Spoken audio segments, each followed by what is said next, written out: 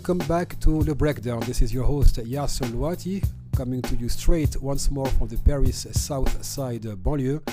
We took a long break since the month of October due to personal reasons. I welcomed the birth of my daughter, and this, of course, led me to taking the necessary time to welcome her. Now we are back with the podcast, The Breakdown, with various topics to be covered. Of course, I know many are waiting for episodes dealing with the French election. They are coming soon, but I also have a specific program to follow. And this time, I am inviting a famous guest, or a very prestigious guest from the University of Oxford, who wrote a book called Islam and the Arab Revolutions. We will see through this episode the role played by Islam as a religion through various institutions and public figures, how Islam was used to further justify the uprisings that took place in the years of the the so-called Arab Spring, and how at the same time Islam was also used to justify not only dismissing the uprisings, but also to justify the counter-revolutions, especially in the case of Egypt, which would be a central example. We will also speak of various positions, or the positions of various figures, namely Yusuf al-Qaradawi, Ahmed al-Tayyib, Ali Gom'a, Hamza Yusuf, and then finally Abdullah bin Bayya. We will see the role they played in either siding or opposing these revolutions, and this will also set the stage for a conversation on the role of Islam as an institution, or as a series of institutions in the Muslim world, the relationship with the government, and of course how that can be translated or not when it comes to Western Muslims. We will of course give the final word to our guest. He will give his projections when it comes to Western Muslims, be it in the UK, the US, and France, to name a few examples, but also the future of what he calls neo-traditionalism and what we can expect in the years to come. Dr. Osama Al-Azami, welcome to you. Assalamu alaikum. Well, thank you for having me, and it's really a pleasure to be here. I'm a great fan of Le Breakdown, so it's wonderful to actually be on the other side of the microphone at this point. Thank you very much. I really appreciate it. And again, I'm grateful you sent the book for reading. Quite a few months ago, I'm not going to say a difficult book to read, but there is a lot of information, especially you make this historic review on the Arab revolutions, and of course, as we mentioned, the role played by religion. But before we get into that, can you please introduce yourself to our audience, who you are and what you do? I'm an academic based at the University of Oxford. My parents are from Bangladesh originally, and so I've been born and raised in the UK, and I came into Islamic studies. I did my undergraduate at Oxford, and I did my postgraduate studies in sort of Princeton University in the United States. And while I was doing my postgraduate studies, my research is mainly on sort of Islamic political thought in the modern era, although I was trained as a medievalist in my undergraduate degree. So as I was pursuing my PhD, the Arab Spring broke out, and it kind of diverted me from my PhD to a large extent. So my first book, Islam and the Arab Revolutions, the book that we're talking about today, is actually something which I wrote unrelated to my dissertation. So I'll have to revisit my dissertation at some point, but usually sort of academics their first books will be based on their dissertations. So yes, this has been a sort of an interesting journey for me writing this book as someone who is actually originally from South Asia, but grew up in the UK.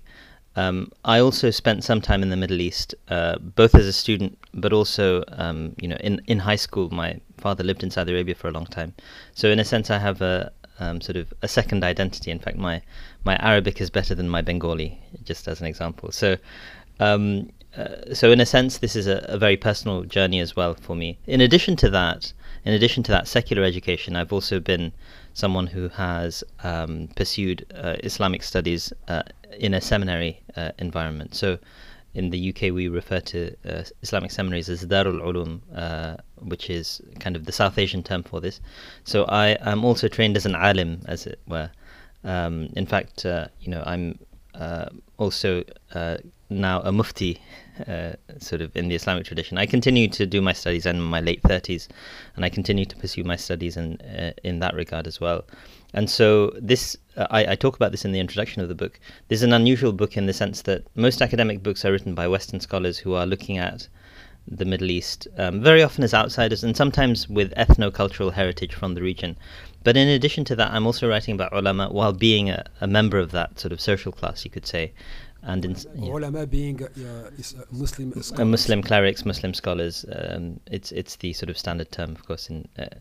My publishers weren't too sort of enthusiastic about me using the term ulama in my title because it's less familiar. So it's very right of you to sort of highlight the term means Islamic sort of clergy or scholars. So what do you do now at Oxford? What do you teach? So right now I'm a departmental lecturer in contemporary Islamic studies. So I teach modern Islamic thought in the Middle East mainly, and I also teach sort of Islamic political movements in the Middle East in the modern period. So those are the two main sort of areas of interest. But I'm, as my sort of title suggests, contemporary Islamic studies can be very broad. My own research right now, for example, is focused on secularism as a category, and also notions like democracy, and in some respects, I'm also continuing on. This is something we could talk about, sort of in connection to my book as well, because this is a book which, as it says, the ulama between democracy and autocracy. I'm looking now at democracy and autocracy from a sort of political theory perspective, from an Islamic perspective, and engaging in research of those sorts of categories, in some respects to develop an Islamic theory of democracy and an Islamic critique of autocracy. Right, and I think this is going to come, back in our conversation, after we finish speaking of, the Tunisian and Egyptian uprisings, and of course the ramifications of the position of that side or the other. You called your book Islam and the Arab Revolutions, and the subtitle is The Ulama or Scholars Between Democracy and Autocracy. A lot has been written on the so-called Arab Spring. A lot has been said in terms of the reasons why it happened, and how rulers that were in power for decades, Zine al-Abidin Ben Ali in Tunisia, and Hosni Mubarak in Egypt, to name a few. Why this book? And the reason why I ask you why this book, and especially the title, knowing that the first leaders or the grassroots organizers that led these uprisings in all countries across the Arab world did not come from the religious institutions. They came from usually non-religious organizations, secular organizations, union leaders, etc., student leaders. Yet your book is Islam and the Arab Revolutions. So to a certain extent, this is a consequence of my own sort of areas of specialization. Why this book, despite all the books that have been written on this topic, is relatively easy to answer. I actually think that Islam has an important role to play in these societies and in the Arab revolutions, and I hope my book has demonstrated that. In fact, there's so much more I could have written. And it's been largely neglected in the secondary literature. It's been always analysed in socio-political terms and the like, and I think that in a sense, leaves a considerable gap. The point that you make, that this wasn't started up by these people, I think is perfectly valid, but it doesn't mean that Islam didn't have a significant role to play once the wheels were in motion, as it were. Yes. And that neglect in the secondary literature. This is actually quite a subtle question on your part, because it's something which I'm trying to make a point about without being explicit. There is an ideological component to the fact that Islam has been left out of the discourse in the secondary literature, in the public discussions, and that is the presumption that politics must be secular. And I think that I'm writing about this, and I have publicly talked about this recently. I think that that's a highly problematic, highly Eurocentric presupposition that doesn't apply to the Islamic case, and actually doesn't apply to most non-Eurocentric sort of cultures, except that most cultures have kind of adopted the secular outlook, hook, line, and sinker. And I think Muslims are kind of a holdout to that Europeanization of the world, so to speak. And I want to highlight this dimension, and I want to be unapologetic about the fact that these are ulama engaged in politics, sometimes in very unpleasant ways, but I make reasonably clear who I think favorably of and who I think is basically acting corruptly. Yeah. I mean, you're right when you say it's a Eurocentric point of view to only analyze what happened in terms of socio-economic, socio-political dynamics, especially in the case of France, and even when you follow Western media in the UK, the US, Canada, Australia, to name a few, is that the fact that when Islam became a unifying center of values, if I can say, for these revolutionaries, then criticism began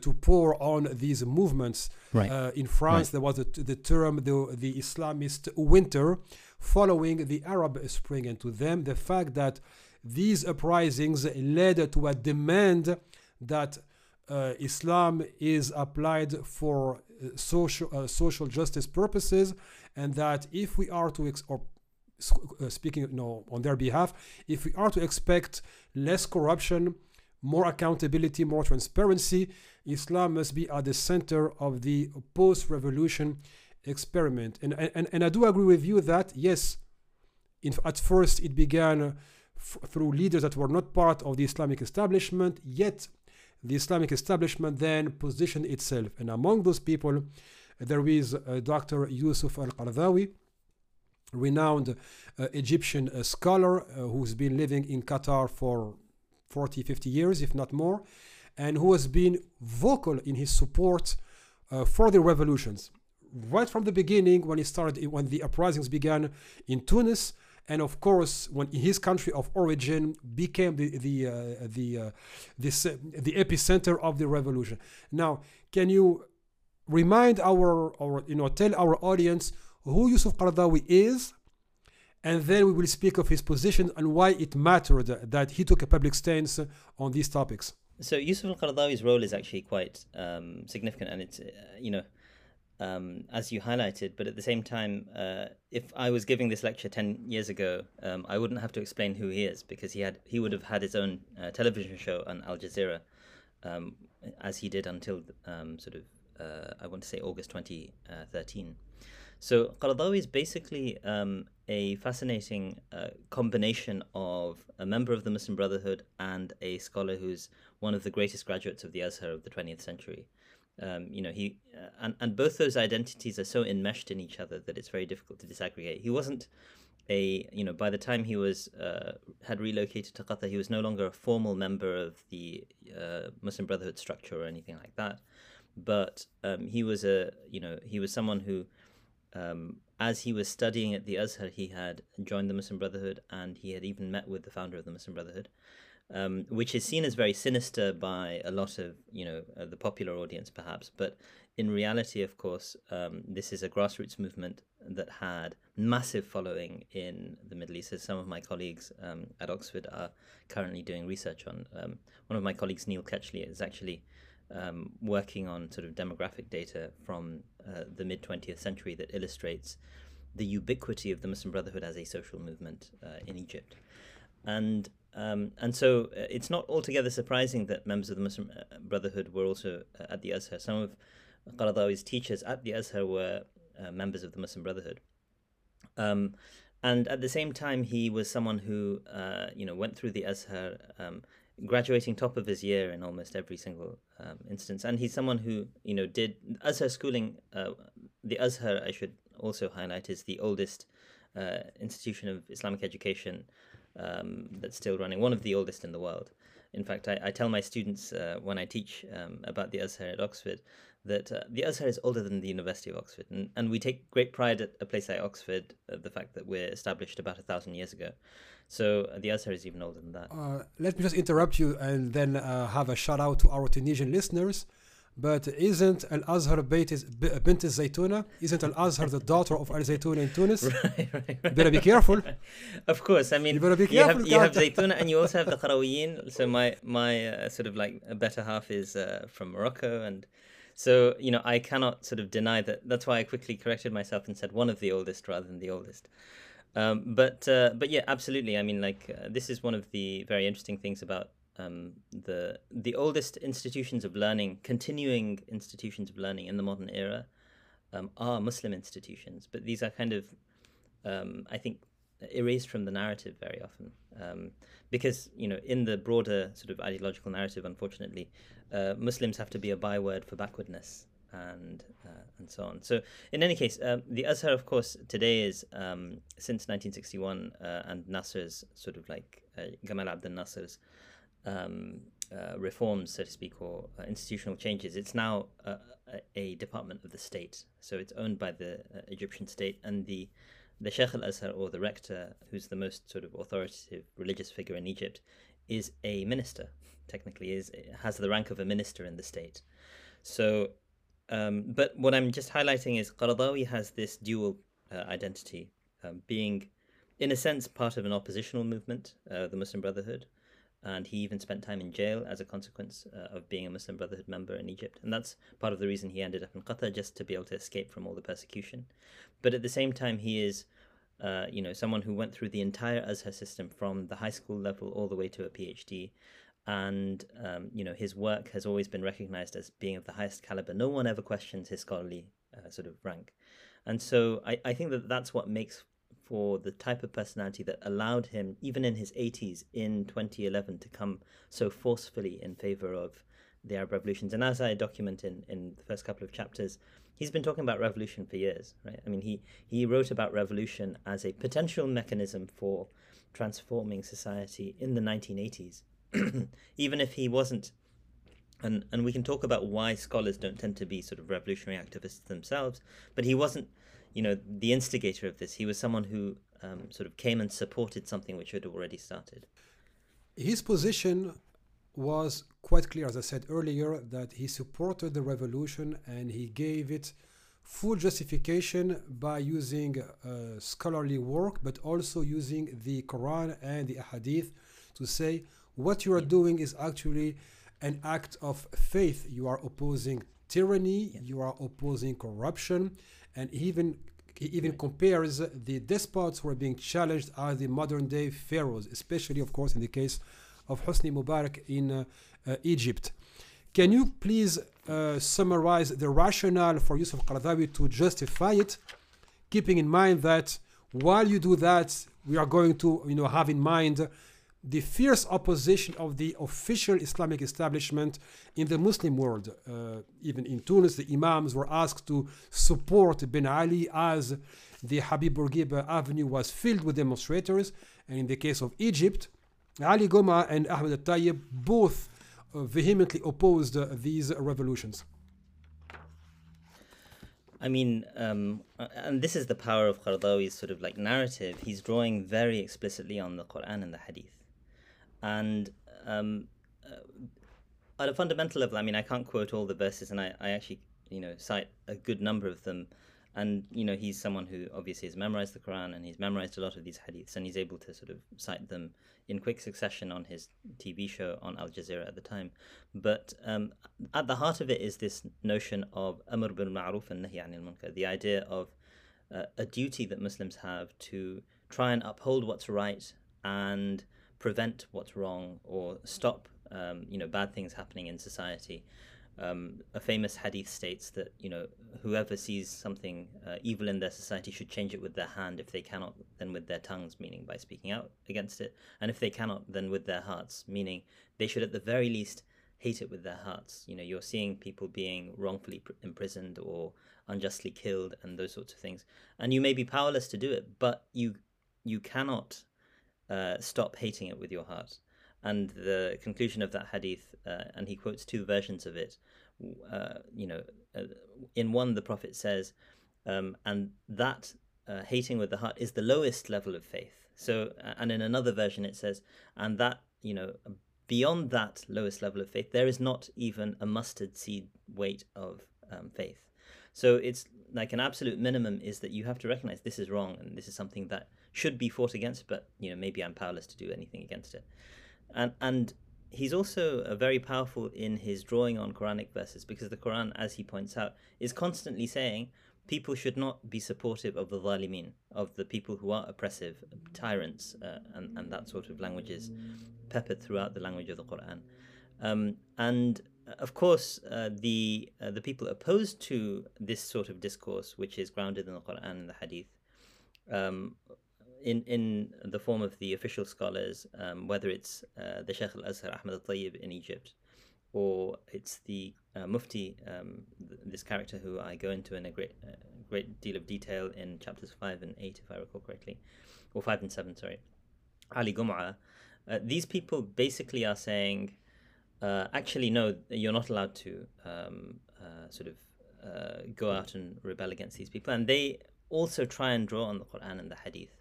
And although I haven't gone through systematically, one of the points that I make in the text is that they do it far less explicitly, and they're able to draw on fewer sort of verses and hadiths that are explicitly supportive of their position, in my estimation. But in addition, I think that they are also kind of making general claims rather than specific claims. So they're saying things like, Islam is against anarchy. So if you remove Mubarak, the assumption is you will have anarchy. And Qaradawi is, of course, not supporting anarchy. He's saying, let's have a democratic form of government, for example. Or they're saying that, you have to obey your rulers because that, is how the Quran says that you have to behave. The verse that they all quote, of course, is verse 459, أطيعوا الله وأطيعوا الرسول وأولي الأمر منكم. And this is something which translates to obey God, obey the Prophet, and those holders of authority amongst you. Right, and there's also, we can also discuss the specific hadiths in a moment. So the statements of the Prophet, which are also invoked, such as the idea that اسمع وأطيع وإن ضرب ظهرك وأخذ مالك. Hear and obey, meaning your rulers, even if they strike your backs and they steal your wealth, right? And the thing to remember is, in these sorts of contexts, and I talk about this, of course, in the book, that the Islamic tradition has, a variety of statements, because this is someone's life. The Prophet's life is being documented over, a radical range of circumstances in which these statements need to be understood in their particular context. And, statements like the ones which are advocating for social justice and change need to be read alongside these and understood in a sense, how do they relate to each other? What's happening in both these cases, with the case of people like Gum'a and Tayyib and people like Qaradawi and so on, is that Qaradawi is addressing the full range of verses and hadiths that are relating to these sorts of issues, both those that are advocating for sort of revolution, and those that are saying, no, you should be obedient. And he has responses to each of those sort of verses and hadiths that are being brought up by Gum'a and Tayyib and people who are basically state-sponsored scholars. Whereas those scholars that are state-sponsored never address the questions of justice in any meaningful way. They never address the objections to their citations of these verses and hadiths, because those objections are quite readily sort of present as well, which we can discuss. So can that be explained, or could that be explained by the fact that Yusuf Qaradawi has a certain level of independence, for he is not nominated by the government into the position he's holding? And whereas in the case of Ahmed al-Tayyib, who was, back then the rector of the Al-Azhar University, and Ali Gum'a, was the Grand Mufti of Egypt, is it because the two latter's position was highly political and therefore they were held by the government's leash? While the other, I'm not going to say he was a loose cannon, but he had a full independence in terms of what can be said and not said. And on top of it, on a prime platform like Al Jazeera and his weekly show, Al Sharia wal Hayah. It's complicated. in the sense that to what extent is Al Jazeera a completely free platform? Right, it's owned by the Qatari government in a part of the world where free press is seen as an absolute taboo in most states. Now, Al Jazeera is interesting because it is compared to like Al Arabiya or the various state sort of owned terrestrial channels. Al Jazeera seems like a loose cannon, as you would put it, but it isn't completely unconstrained, and I think there are good reasons to sort of make that claim. Yet Qaradawi still has far more freedom sitting on Al Jazeera to speak his mind. I'm sure that all of us, this notion of free speech is something which I often query, because I tell my students in class, look, ever since Prevent came into force in the UK, which is legislation that is designed to track and monitor effectively Muslims and what they say, ever since that time, I don't feel like I have free speech. I feel constrained on what I can say even in my classroom, right, as the teaching authority. So we all engage in certain types of self-censorship, and sometimes it doesn't need to be called self-censorship. It's also about what is your audience likely to understand from you. And so to that, when I have a classroom where, sometimes I'll be in a classroom where all of my students happen to be Muslim, so I can assume a lot more knowledge about certain things than I can with a non-Muslim student. I don't need to define the word hadith, or I don't need to explain why the Quran is important. And so that I'd say that Qaradawi has significantly more freedom than Tayyib and Gum'a, but at the same time, Tayyib and Gum'a are there because they are committed to autocracy. They don't need prompting on every single point. It's kind of like the editors of the Daily Mail in the UK, which is a highly Islamophobic press, or the editors of Rupert Murdoch's papers. They've been hired as editors because they already are committed to the ideology of the proprietor, and they will do the job of the proprietor without direction, right?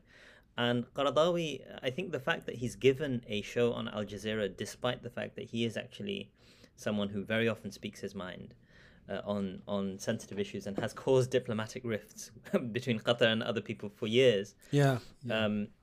Despite that, it shows something about, Qatari, it may not be a democracy, and this is something I talk about in my book as well. Qatar is not a democracy, but, at the same time, they clearly do have a greater latitude for articulating different opinions than, the other sort of countries or states in the region. Did or has the fact that Ali Gum'a and Ahmed al-Taib were both nominated by the government or the dictatorship affect their credentials as Muslim figures? Because, of course, if you're being nominated by Hosni Mubarak, you answer to him. You don't answer, to any other person. And some might even say you answer to him before you answer to God, because your position depends on his will. To be provocative. Did that affect them or not? I mean, kind of reiterating aspects of what I've just said. Someone like Ali Gum'a, I don't think was too affected by the fact that, because I think he already was an absolute loyalist to the autocratic regime. That he didn't necessarily need to have, he was selected because of that, as far as I can tell. And so, this is, I'm just making a slight academic point, I suppose, that, the simple answer to your question is, of course, of course they were, heavily affected or impacted by the fact that, of their positionality, the fact that they are appointed by certain people. But I also think that, Ali Gum'a in particular, for example, shows his absolute loyalty to Sisi. So Sisi hasn't appointed him per se. When Sisi comes, in as the new dictator, Ali Gum'a shows absolute loyalty. What's interesting about Ahmed al-Tayyib is he has a little more independence than Ali Gum'a. He's a bit more of a different character. He's actually had run-ins with Sisi, but he's managed to secure his position constitutionally in the sort of confusion of the 2011 to 2014 period, whereby Sisi cannot remove him as the president anymore. So the Egyptian constitution currently requires the appointment of the Sheikh al-Azhar to be, which is a lifetime position, to be by the Hayat Kibar al-Ulama. So now technically, I mean, this is something which Tayyib, I don't know if he was being shrewd about the matter, but has managed to gain in the process of 2011 to 2014. And it wasn't removed when the constitution was suspended in 2013 and re-established in 2014. The notion that actually he can sort of like have a certain degree of independence, constitutionally speaking. So, Sisi has wanted a lot of things from Tayyip that Tayyip hasn't been readily willing to offer. Certain shifts in, for example, divorce laws, or, certain sorts of attitudes towards religion and so on, that religion should be entirely subordinated to the state's desires and wishes and so on. So Tayyip is a bit more of a complicated character now. So, if Yusuf Qaradawi manages to be the prime voice or the prime Islamic voice for these uprisings leading to revolutions, and of course then supporting the dynamics that were put in place, we have Ahmed Tayyib and Ali Gom'a once more. They justify the complete opposite, and they use what has been repeated for decades, or what we heard very regularly either in the Muslim world or even in Western Muslim communities, that you have to obey whoever is in power, using the verse you just quoted. So having that in mind, beyond the verse itself, what was the rationale followed by these two characters to sell the counter-revolutionary project on the one hand, and second, how did they behave what were their positions as the Egyptian revolution was unfolding, and after it was thwarted with the Al-Sisi coup? Did they change their position, saying, well, now that Mohammed Morsi is in power, you have to obey him because he's in power? Right. Or did they change their argumentation, say, no, this time is different? Very, very sort of astute question. I should just highlight as a sort of footnote to Yusuf Qaradawi's influence. Within Egypt, it seems that his influence was somewhat limited, because he's speaking to Al Jazeera, which is the whole Arab world. It seems I have a colleague at Princeton who's now at Pennsylvania, Nariman Amin is her name, Nariman Amin. So she's an Egyptian scholar who did sort of field work in Egypt itself, and among her informants, among her interviewees, she said that most of them were not aware of Qaradawi's positions on these sorts of things. So it's interesting. I think she has several dozen interviewees, and obviously that's not necessarily a representative sample, and I'd have to remind myself exactly what cross-section of society she was looking at. But remember, Al Jazeera is vilified during this period in Egypt. And it's claimed that Al Jazeera is spewing lies, etc. So that doesn't surprise me altogether. With respect to your question is very interesting, because these scholars are and I still refer to them as scholars, but sometimes I feel like saying scholars and putting my hands up and saying in inverted commas. People like they had slightly different approaches to these revolutions as they progressed. So early on, Tayyib and Gom'a, who are the two most prominent religious figures in Egypt, in terms of the state's sponsorship of them. And Gom'a was at the time the Grand Mufti, Tayyib was at the time the rector of the Azhar. They both came on TV and started sort of like opposing the revolution. When it started off on the 25th of January, it still took a few days for them to show up on TV, because a lot of these governments will tend to want to ignore what's going on until they're no longer able to ignore it. So when they could no longer ignore it, at that point, obviously, these people are presumably being told that, look, we need you now. And these are states where the media is intimately tied to the the power centers, and so they're very often working in coordination with these people. So Gom'a and Tayyib both are saying, look, what you're doing is haram. This is the crucial literally term literally prohibited. Okay. So it's juristically prohibited. It's sinful. It's something which is not permitted by God. That's basically, it's prohibited by God.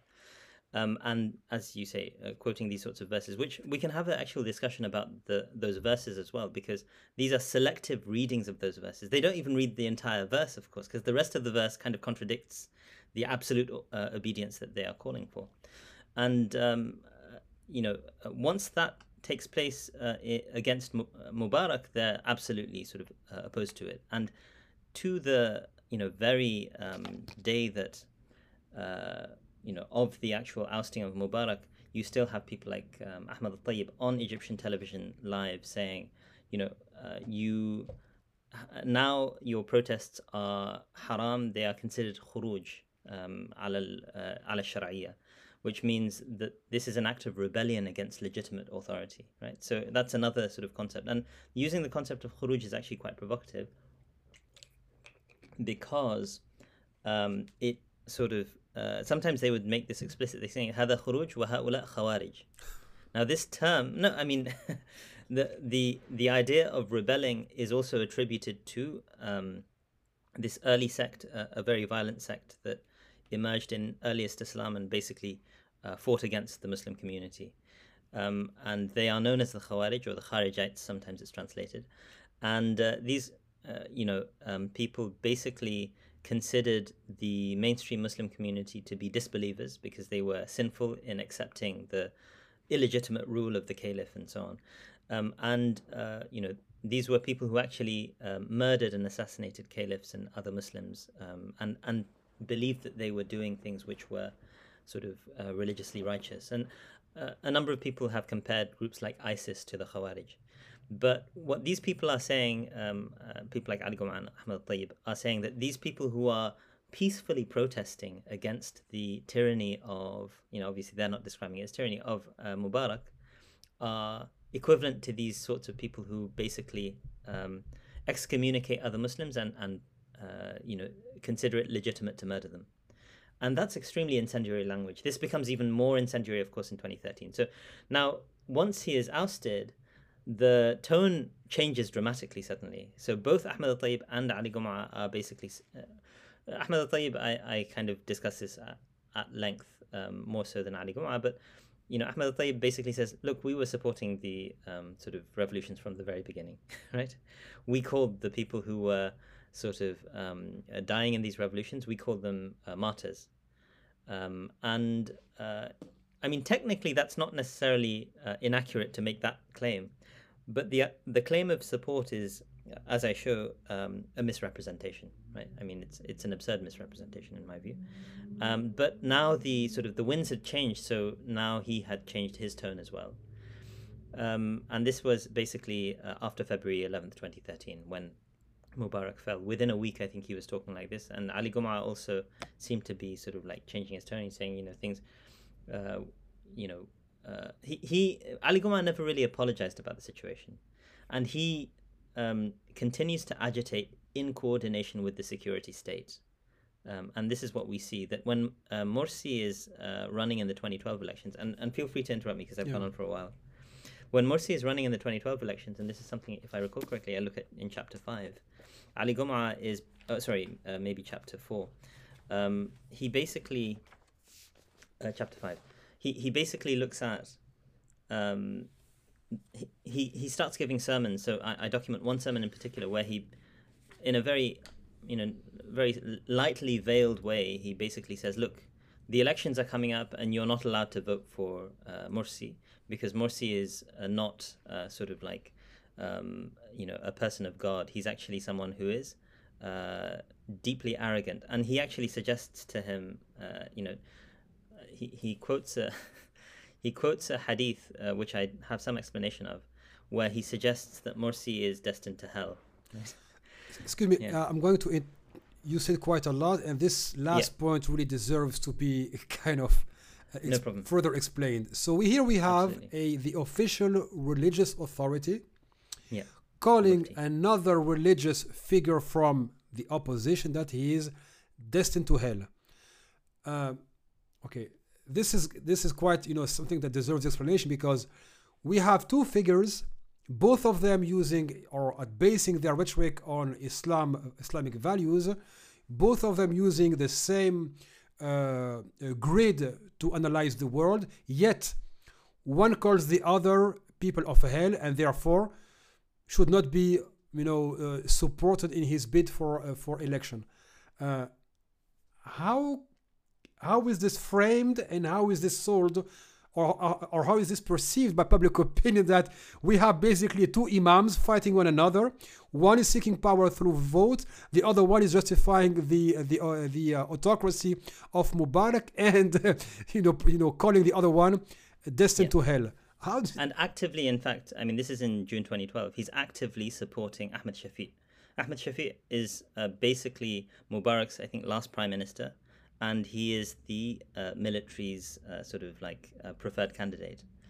And so I would qualify, I mean, Morsi is not a scholar in the way that Ali Goma is. Ali Goma is a trained mufti and so on. But Morsi is certainly a public religious figure by virtue. I mean, partly because of the secularization of our public discourse and the secularization of the modern state. I don't think Morsi would necessarily himself describe himself as a religious figure, quote unquote, meaning like an imam or something like this. But when it comes to... So this is an important point, and I think people need to develop a nuanced sense of how... people will look at secular politics and say, okay, well, you have the left and you have the right, and they're all secular figures. That sort of divide arises despite people sharing a secular outlook, right? And in the same way, despite that religious outlook, you can have such diametrically opposed attitudes on certain public political questions. These are questions of, public interest and so on. Yeah, but excuse me, Doctor. In the case of Islam-related issues, we often tend towards absolutism. There is no nuance. It's always like clear cut. You're either good or evil. You're either, destined to hell or destined to paradise.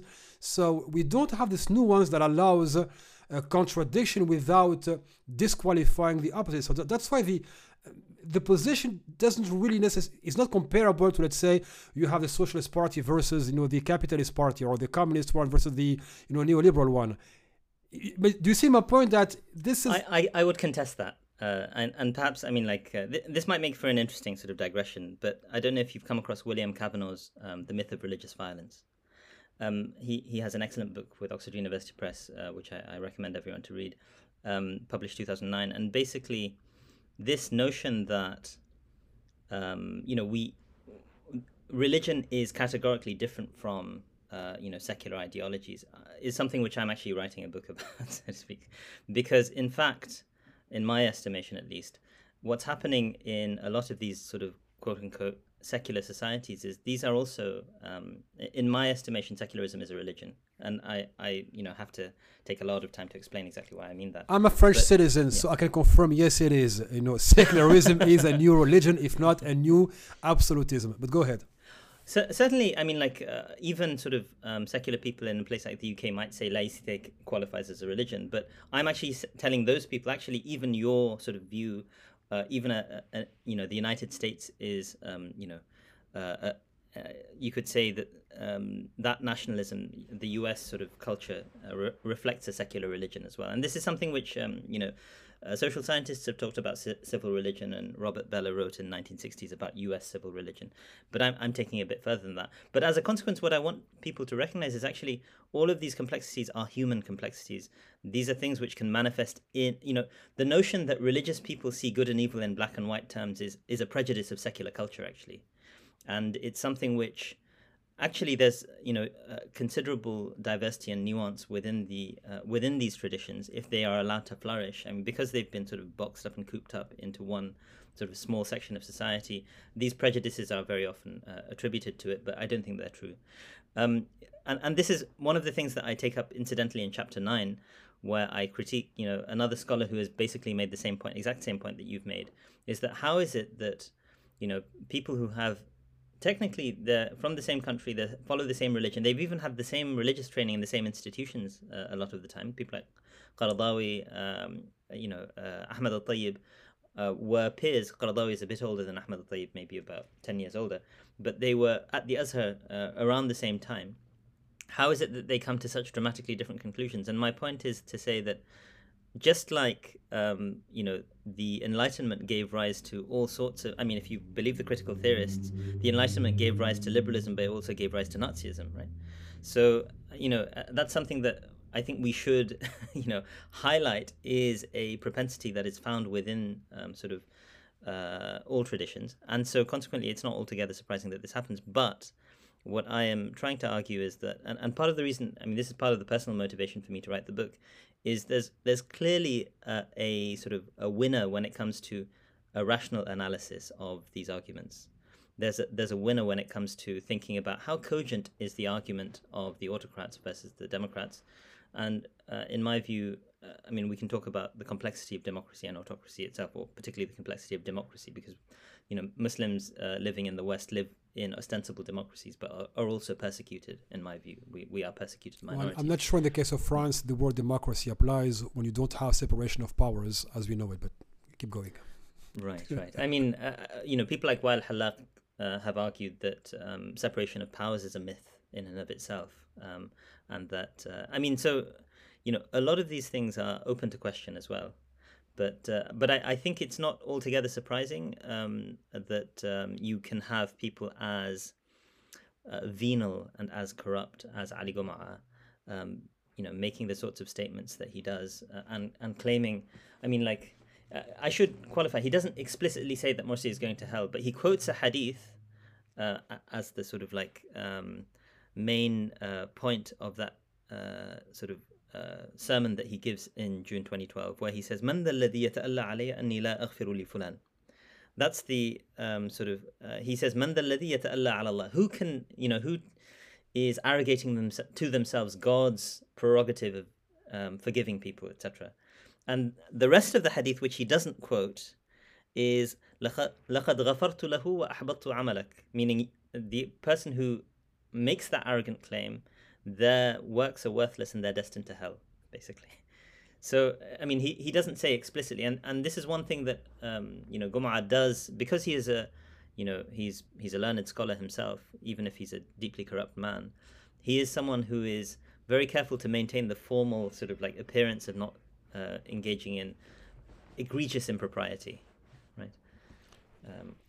So we have now this opposition between Qaradawi, Ali Gomaa, and Ahmed al-Tayyib, and the rationale behind their positions, and I'm gonna say it, the blatant hypocrisy when it comes to supporting the ruler between quotation marks. So when it is Hosni Mubarak, you have to obey and avoid fitna, and anarchy, etc. But when the first time the Egyptians vote for their president and he wins the election, it is justified to go against him and to overthrow him, even though we know how the coup was orchestrated by sabotaging the economy and sabotaging his power and the billions pouring from Mohammed bin Zayed's funds in Abu Dhabi. And overnight it shifts. I mean, that's the fascinating thing, right? Like July 3rd, overnight, suddenly all the petrol's back and people. Exactly. Right. I mean, it's obviously orchestrated. It was clearly orchestrated, and of course, the hypocrisy of the West towards the Muslim world was even more blatant. That the coup was supported, and François Hollande, who was then president, had no problem visiting a man who had murdered his own people, overthrown the first legitimate government in order to sell French manufactured weapons. Right. So again, that maybe is worth a special podcast because there's a lot to say when it comes to France and selling weapons, and the Rafale to Egypt and other dictators. We're going to continue. I mean, of course, it's not just Hollande. Of course, it's also the White House. I mean, the fact that I forget the name of the defense secretary at the time, Chuck Hagel. He's on the phone with Sisi throughout this period in the lead up to the massacres at Rabaa and over the course of those massacres. He's on the phone, as far as I understand, on nearly a daily basis. And for him to basically, obviously Sisi is getting signals that, look, you can do what you like. For him to effectively greenlight this, because nothing like this is going to happen in... the official American position was that this was beyond our control. We were being surprised by the development or the unfolding of events. It's not like, what you're saying, yes, we know that, but officially, you know what, it's beyond us. We didn't see it coming. Yeah, right. I mean, that's something which doesn't doesn't even merit a response, as far as I'm concerned. Like, the Egypt is obviously the US's most important ally in the region after Israel, and for the sake of Israel, and that relationship of billions of dollars of military aid over the years is too well to sort of even comment on. Yet one of the things that I do kind of highlight is what you just mentioned, the extent to which the UAE and Saudi Arabia are also bankrolling this opposition and immediately sort of bringing together funds to be able to support and prop up Sisi's Egypt. So other allies of the United States are all sort of on board with this. And, you know, that explains part of the reason why the United States was, you know, in a sense, they were reluctant to alienate their allies, even if it cost a few thousand lives and the end of democracy in the largest, most populous country in the Middle East. Because at the end of the day, the US has never really been about sort of democracy in the region. It's always been about its own sort of like interests. You know, I'm gonna give you, a short anecdote here on the night of, when Sisi was overthrown. I was in a hotel in Paris, and we are watching the news, and we are seeing all these massive demonstrations. And of course, everything looked bogus to me, but I kept quiet for some time. And the person next to me, I forgot where he was from, but I think he was on a business trip, and we start talking about the events. And then he gets to ask me, what do you think about that or whatever, and I tell him exactly what's going on. Like that, for the first time in their history, they have been able to elect a president in fair and free elections, at least, to some extent. And no, I mean it's well documented by David Kirkpatrick that these were free and fair elections. Yeah, there wasn't really there were no claims exactly that there were, but to Western standards they were free and fair elections. And of course, everyone can start getting their own theory on the case, but however they were still within the norms. And I'm like, yeah, and for the first time they get to do that, and the man doesn't even make it through a first mandate. He's overthrown. Right. And but look at all those people who are marching. Like, yes, but it's easy to organize the sabotage of the economy to create discontent, and for people to say enough is enough, you want something new. And I'm like, but what? It's also sorry, go ahead. So, and the guy is quite persistent, and I'm like, yes, but okay, so I kind of see where his political stance. I'm like, okay, so here they are demonstrating against the firstly elected president. So yes, but why overthrow him? Isn't that the end of democracy or the democratic experiment for Egyptians? And he's like, well, in those regions of the world, everything is relative.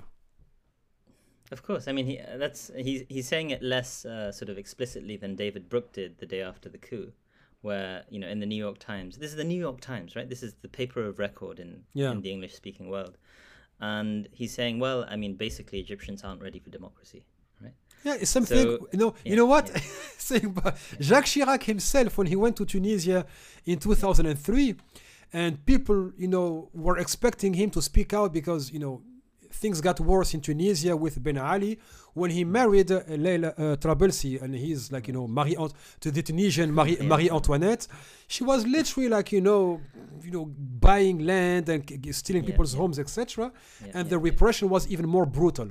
I mean, it was already brutal in the early 90s. By the early 2000s, it was unbearable. And as Jacques Chirac visits Tunisia, people expect him to kind of say a word of, about the political prisoners, etc. And literally what Jacques Chirac says is, when you have enough to eat, you should be happy about it. The first right is to be able to eat. And that was such an insult that, he would come up and tell people the many political rights, you are not worthy of having them. Just be happy that you have enough food to eat. But this is, I mean, people sometimes, and I'd like to do more research on this, but people sometimes say, well, I mean, what happened to liberty? Like, what happened to the value of liberalism, the core value of liberalism, giving people liberty? And one of the things that I like to point out is that, from its very beginning, liberalism was an imperial ideology. So you have founding figures of liberalism like John Stuart Mill saying in his On Liberty, which is his essay on the importance of liberty, obviously, that, well, liberty isn't suitable for civilizations in their infancy, right, in their nonage, as he uses the term. And so it is appropriate for Britain to be ruling over India.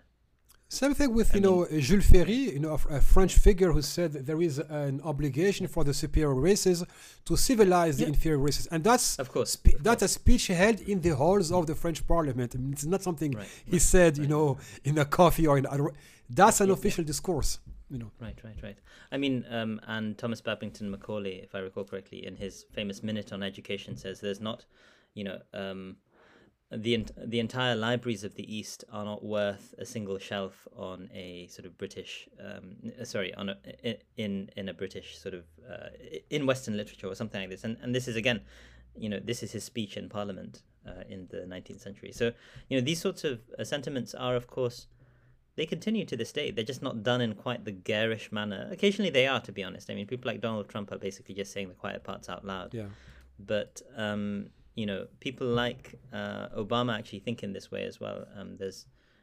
There's explicit evidence to that effect when they say things like, these people, they need to sort themselves out, as though they are the source of the issues that have arisen, and it's not been America putting its finger on the scale, or indeed going in and kind of intervening and destroying entire countries and killing, potentially causing the death of millions of people.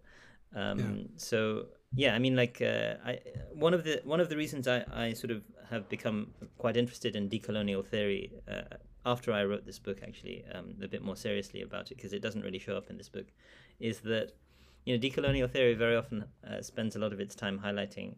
I mean, postcolonialism does this as well, but decolonial theory points out that why do we talk as though colonialism has ended? I mean, colonialism continues, in I think as robust a fashion as it did in the pre-modern times. In sort of like what we refer to as the pre-independence era. And that there is so much evidence for that, and the way in which wealth is being sucked out of Africa and various parts of the third world. So it's something that we really need to reflect on within the when we're discussing these sorts of affairs. We need to think about how it fits into a colonial matrix as well that continues, because the Egyptian coup would not have been possible without Western support in the way that we've been discussing so far at the state level. But also another factor, and the sort of conversation you've had with this gentleman who was just basically saying, well, I mean, like, wasn't it necessary to do this, is the sort of conversations I've had with even academic colleagues. So if it's happening in academic circles, you can imagine at the layperson's level, this would be the most obvious thing. Obviously, these people aren't ready for democracy or something like this. And it certainly is the attitude of so much of the press. So the press is basically, like, this is what I recall from the period that Morsi was in office. Scare stories about the Muslim Brotherhood taking over Egypt in the Western press on a daily basis. Sisi comes into power and you barely hear a story once every few months about, Sisi's repression, which is actual repression. Like David Kirkpatrick in his excellent book, Into the Hands of the Soldiers, which I recommend everyone reads, because it's one of the most clear-sighted analyses of the Arab Revolutionary period, published in 2018. And he was actually in Rabaa Square on the day of the massacre. He basically says, look, I lived in Egypt. He was the head of the New York Times bureau chief in Cairo at the time. I lived in Egypt at the time, and the press was freer than any time I've ever seen it in Egypt's history. And certainly before the revolution and after the revolution, the year of Morsi's thing, the press was at Morsi all the time, unrelentingly. But there's this myth that Morsi was somehow an autocrat. And I have well-meaning conversations with Western observers regularly, where they're saying, well, wasn't Morsi being an autocrat? Wasn't it necessary to get rid of him? And it's that kind of mythos that perpetuates this kind of autocracy in the region. It's a kind of benign thought that, we're just doing the best that we can, whereas we're actually, and the West is instrumental in this, creating the conditions actively for authoritarianism in the region. You spoke of the Rabaa massacre, and this is an extremely important point that will further position these scholars. So in 14th of August 2013, hundreds of demonstrators assembled in the Rabaa Square, and after an ultimatum, the the military is sent, snipers are positioned on top of buildings, and they literally are asked to shoot, and Ali Gom'a tells them, well, it is illegal to do so. What was the impact of seeing a religious scholar justify the shoot to kill policy against literally unarmed civilians who are only demonstrating the brutality of the regime? It's not like they were shaking the regime. It was maybe sending a message, and the counter message was about, we are going to murder you all. And at the end of the day, of course the estimates vary, but we are talking between 1,000 to 3,000 people who were butchered on that square. I mean, so this is, as I don't think I make this necessarily explicit in the book, but it was Rabaa that really sort of made me feel that, look, I need to sort of spend more time on this issue.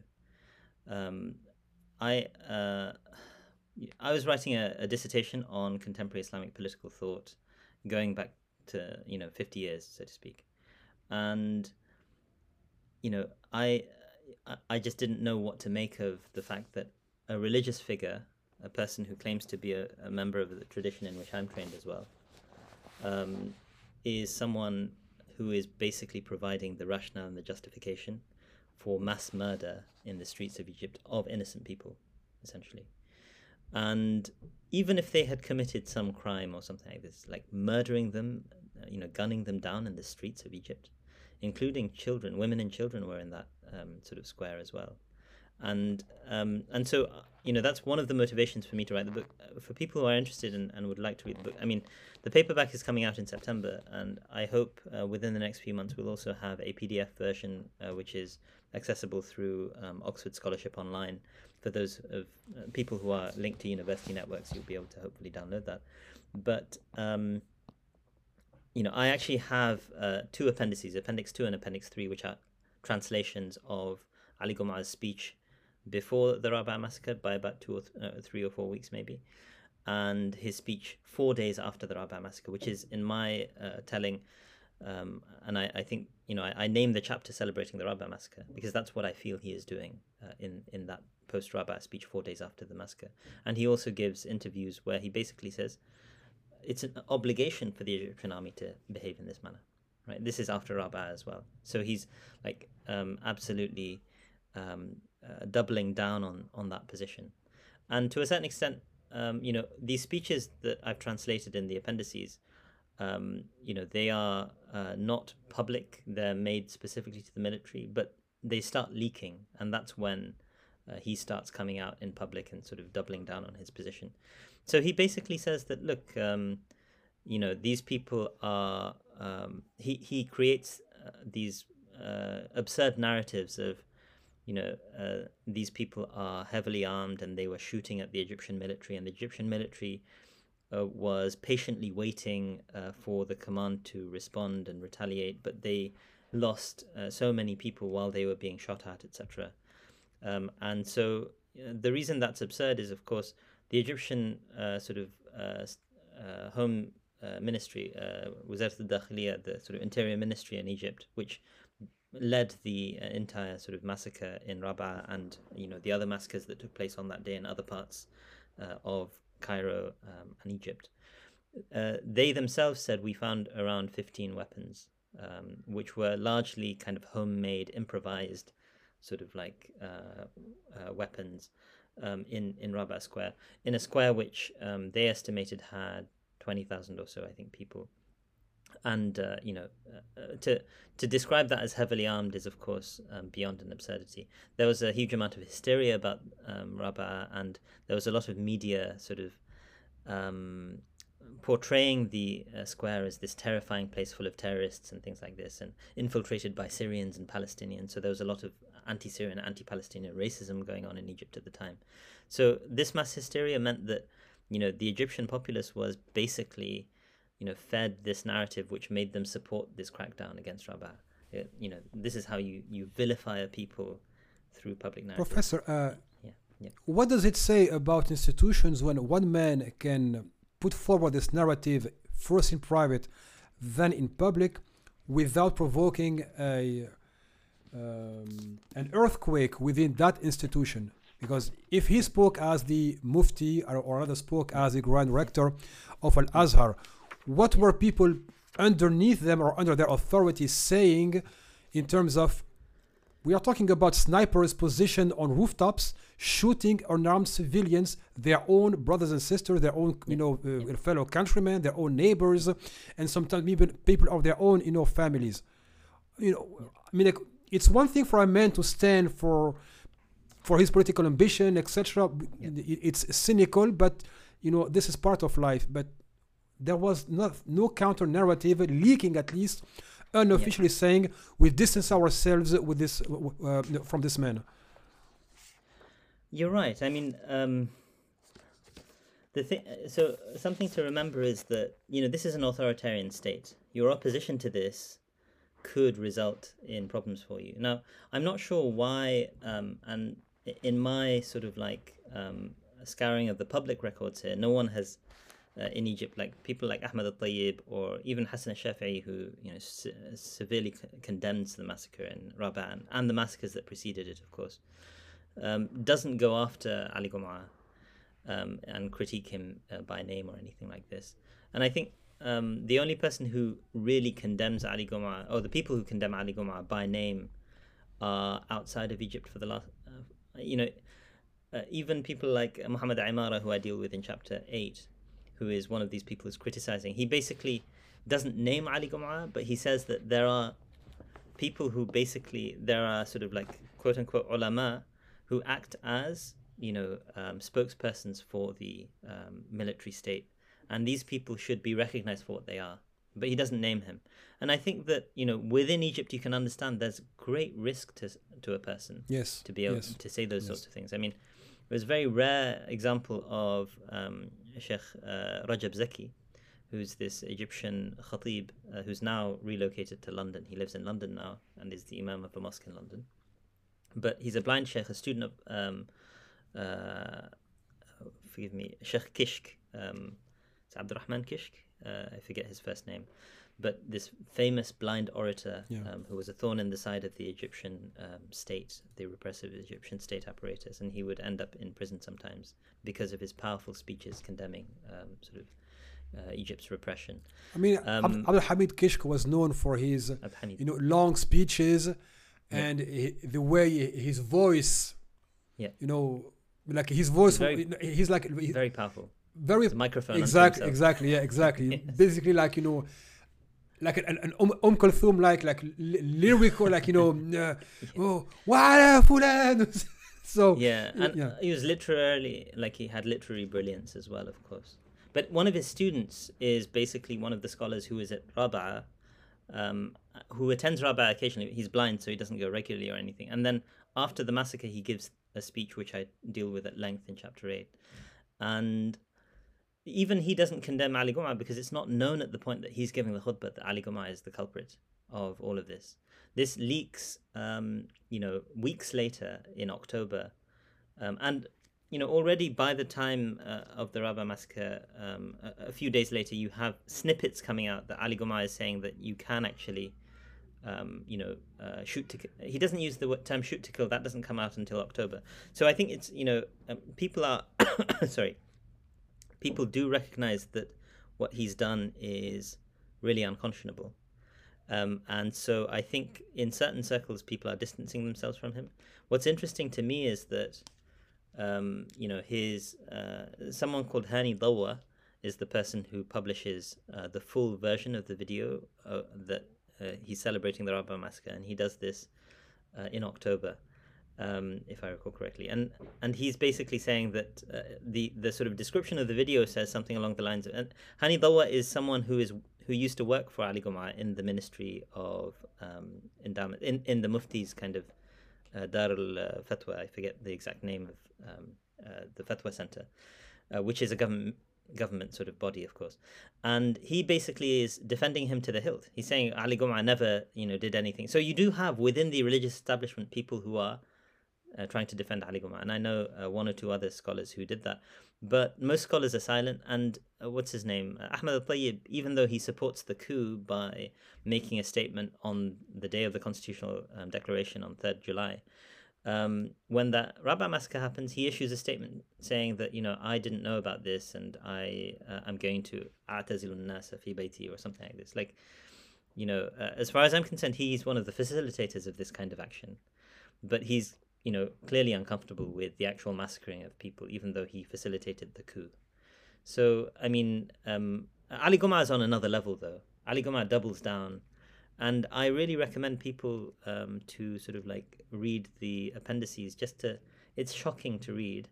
And I think, part of the reason I did this book is also to remind people that, look, just because a scholar says something, it doesn't mean you have to take leave of your senses, right?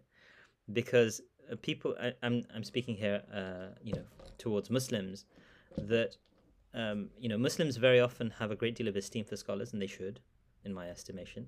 But when a scholar is, egregiously corrupt, immoral, and basically perpetrating murder, in my estimation, I agree with Ahmed al-Raisuni's assessment here. He says, Ali Guma musharikun fil qatl. He's someone who participated in the murder of these people. But this is where it becomes problematic. First, this actually raises the question of the role of religion to validate state policies, and then raises the question of isn't this a case that should legitimize the complete separation of religion from state affairs in order for religion to be independent? Let's talk about this. Actually, I want to get to it actually in the end, because it's really a major topic, but. The fact that religious scholars are rendered sacred, etc., makes it difficult for people to practice what you just said. That okay, he's a scholar, but his opinion is only his opinion, and I'm not bound by it. So I think that's not because religious scholars' views are, if people hold them to be sacred, they're making a mistake, right? I mean. This is, a well-known principle. People need to educate themselves on what Islam says on these things. So, I'm speaking theologically for a moment, but, this is a well-known norm it's narrated from Malik, one of the great early jurists, who's, of course, very influential in North Africa and should be in France among the Muslims there. But Imam Malik famously says, كُلٌّ يُؤْخَذُ مِنْ قَوْلِهِ وَيُتْرَكْ إِلَّا صَاحِبِ هَذَا الْقَبْرِ. Everyone, you can take some of what they say, and you can leave some of what they say, except the person in this grave. And Malik was based in Medina. He was pointing at the grave of the Prophet ﷺ. So, that sort of conditionality of obedience is something which is, embedded in our tradition. Yeah, but in practice, Professor, I have to disagree with you on that, because we know that all of this is disseminated and well known, and people oftentimes refer to it. But in practice, you see that the influence of many clerics and religious leaders, actually goes beyond the rationality of people. Like because he said it, I'm going to obey. But before that, the groundwork was said that listen, he's a religious person, he's close to God, he knows best, he's trained, you are not, he knows you don't, and therefore you should obey. And this is what, honestly, to this day, I cannot. For a sniper to sit on the top of a building and to shoot at unarmed civilians, what does it take for you to kind of, I'm going to get back to what, you wrote on Yusuf Qaradawi, speaking of those who simply obey followers. On simply following orders. And I'm going to quote you, if you don't mind. Qaradawi highlighted the role of the army in perpetuating dictatorship, declaring that the Quran makes armies responsible for the repression of tyrants because they are tools in their hands. He dismissed the excuse that they were simply following orders. And you quote, "Who ordered you?" he asked rhetorically, "a created king like yourself?" And then, of course, you continue on this argument, but this is page 40 of your book. Okay. Again, you are a created being like yourself, like exactly. Excuse me, a created king, a created being like yourself. Excuse me. So the problem is that in practice, how do you explain that people know that it's a human being giving his opinion, whether sincerely or because he's pursuing specific objectives, and yet people are unable to come to, like, they are able to kill by simply following orders in the name of whoever says he's representing God and his prophet. Right. I mean, what I'd say here is that people like Ali Goma are one cog in a broader machine. And the narrative that I describe, I want to say in chapter 7, is it? But where we're looking at the sort of David Kirkpatrick basically talks about the way in which the soldiers are riled up by their superior officers, and they are told these people are going to murder you, and they killed your brothers and in arms and so on. And I think that's where the majority of this sort of tendency towards murder comes. It's an entire culture within the Egyptian security forces, and Ali Goma is kind of like the cherry on top, as far as I'm concerned. I think he's important in assuaging the concerns. I mean, he denies this story, which I quote, but I've heard this story being told by others as well, that apparently someone had, a sniper came to him saying, I've killed like 60 or 70 people and I'm feeling so terrible about it. And apparently he kissed him on his forehead and said, you're actually, you've done something which is very virtuous, etc. Now, these sorts of, I think there are some people who will be in that situation who need to be assuaged by the Ali Gomas of the world. And there will always be those Ali Gomas of the world. But I don't think this is a specifically religious problem. No, right? It's not. I mean, look at the American military, what they have done in their, dozens of interventions, And not even what they've done internationally, what they're doing to the African American community domestically, what they've done, over the last 4 centuries. But right now, the largest, highest number of incarcerated people in the world are in America. Like something absurd, like 1% of the population. Like what planet on the earth incarcerates 1% of their population? Nobody, obviously, but the US can do it. And the thing is, I lived in the US for a period. I paid my taxes. Like, I wasn't up in arms every single day objecting to the carceral state, but morally speaking, maybe I should have been. Like, every single day of my life, I should have thrown aside my PhD and thought, like, why is this tolerable? And why are 300 million people around me saying this is all just fine? And so, I think that this is a little sort of left of field, perhaps a bit off topic, but I think that this is how authority very often works. Noam Chomsky quotes David Hume, who says there's something very unusual about the easiness with which these small numbers of people are able to just dominate millions of people who, if they were to sort of like just say, no, we're not going to have it, things could be changed overnight almost. But there's something in human psychology which just, limits the number of people who are objecting to the system. And it's something that it creates the need for, in my view, amr bil ma'ruf and nahy anil munkar. I mean, that's why that imperative exists in our tradition. Just to go back to one final point, which you highlighted, is that, why is it that, people sanctify these people and say that their views are, beyond reproach? And I think that part of what I hope to do with this sort of a book is to remind people, actually, no, you're supposed to use your mind.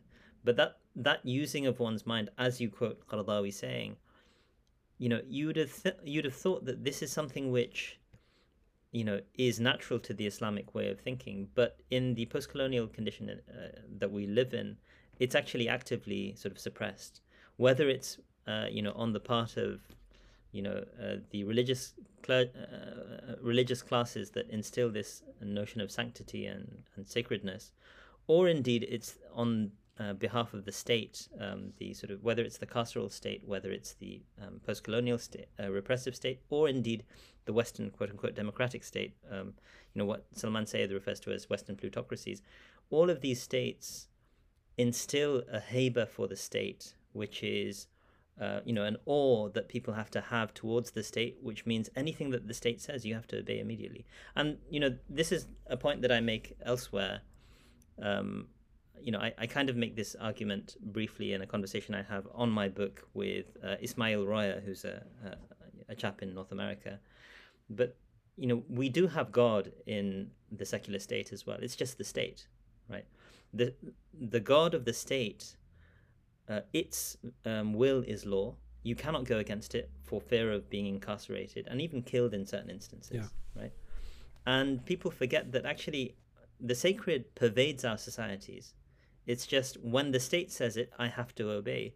That's embedded within the modern sort of like state system, even if in universities and in philosophy we say that no, actually we live in free societies. I think that's one of the myths of our own age. One last character, actually two people I would like to cover before we move on to the topics covered by your book are Hamza Yusuf and Abdullah bin Bayya. Now, Hamza Yusuf needs no introduction, I guess, for our generation and the people who are listening to us, given the demographics of this podcast. But Hamza Yusuf is a known American-born scholar who went to study in Mauritania and several other countries in Africa, notoriously a student of the Mauritanian scholar Abdullah bin Bayya.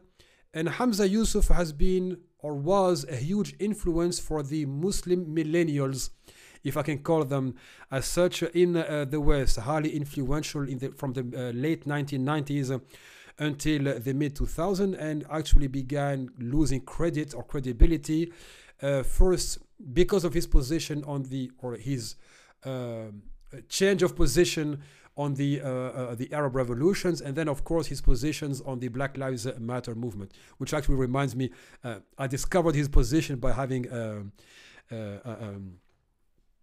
actually no, you have that, but actually I followed his publications for many years.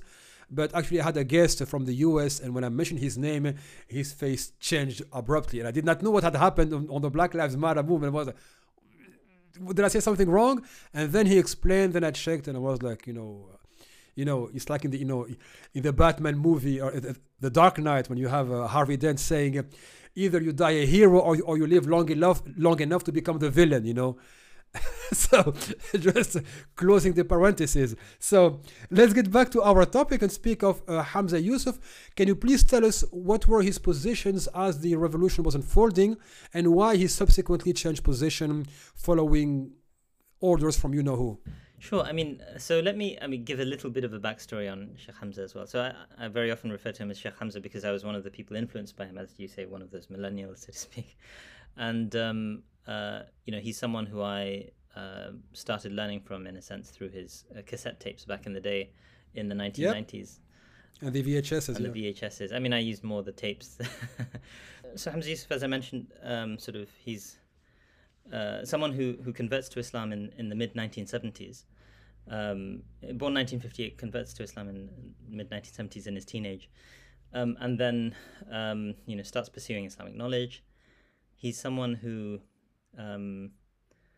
travels to the Middle East and spends some time there.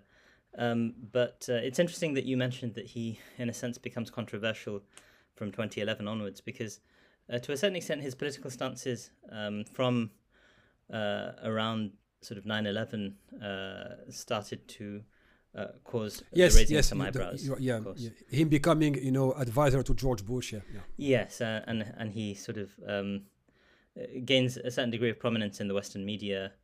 It's at that point that he's described, fascinatingly, because he's quite young then still, as perhaps the most influential sort of Muslim scholar in the West or something like that. Now, I think that I'm someone who I'm a student of Islamic knowledge. I have a respect for people of knowledge and so on. But as I have done a lot of research on this, I also, as I've highlighted already, recognize that scholars can make mistakes, in some cases profound errors and profound mistakes. And part of the Islamic tradition has always been that scholars pick up other scholars on these sorts of errors and mistakes and so on. So to a certain extent,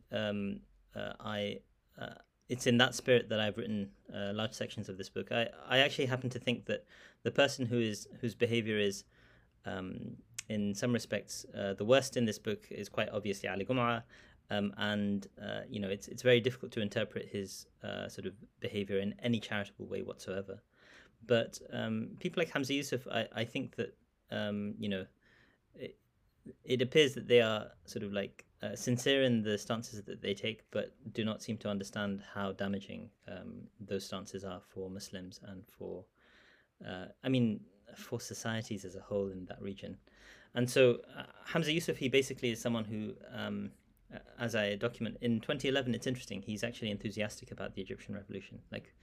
But if you look at his political tendencies going back to 9/11 and indeed before then, that's very out of character for him.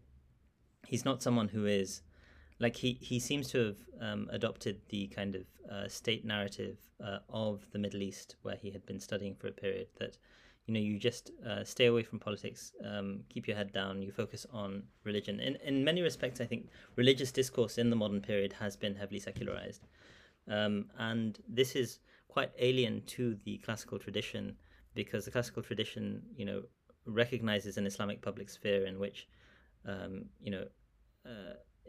in a sense, the rule of law system, as people like Anwar Iman write about, he's a Canadian law professor who writes about Islam. The rule of law system in the medieval era in the Muslim world was a Sharia-based rule of law system. So the Sharia, he expresses this quite well in his book on, I think it's called Religious Pluralism and Islamic Law, published by Oxford University Press, possibly around 2011. And he basically says the Sharia is best understood as a rule of law system. Other scholars in the West who've done this are also people like Noah Feldman in his book, The Fall and Rise of the Islamic State. And so if there's a Sharia-based rule of law system, there are presumably guidelines on how the judiciary is to be organized, how books of Islamic law deal with marriage and divorce, deal with sort of economic transactions, deal with contracts and all of these sorts of things, and deal with adjudication in courts in which the judges are presiding over a Sharia-based legal system. Of course, this has kind of been systematically vilified, I think, in places like France in particular, and Austria, but also more generally in the West. The Sharia is seen as this kind of medieval, quote-unquote, legal system. I mean, of course, the Magna Carta is medieval as well, right? Like all of these kind of, the rule of law systems that have emerged in the West are all medieval, and they will, concepts like habeas corpus are medieval ideas. But when it's with respect to Muslims, then it's pernicious. With respect to, this is kind of like the white privilege of legal discourse, you could say, or the Eurocentrism of legal discourse.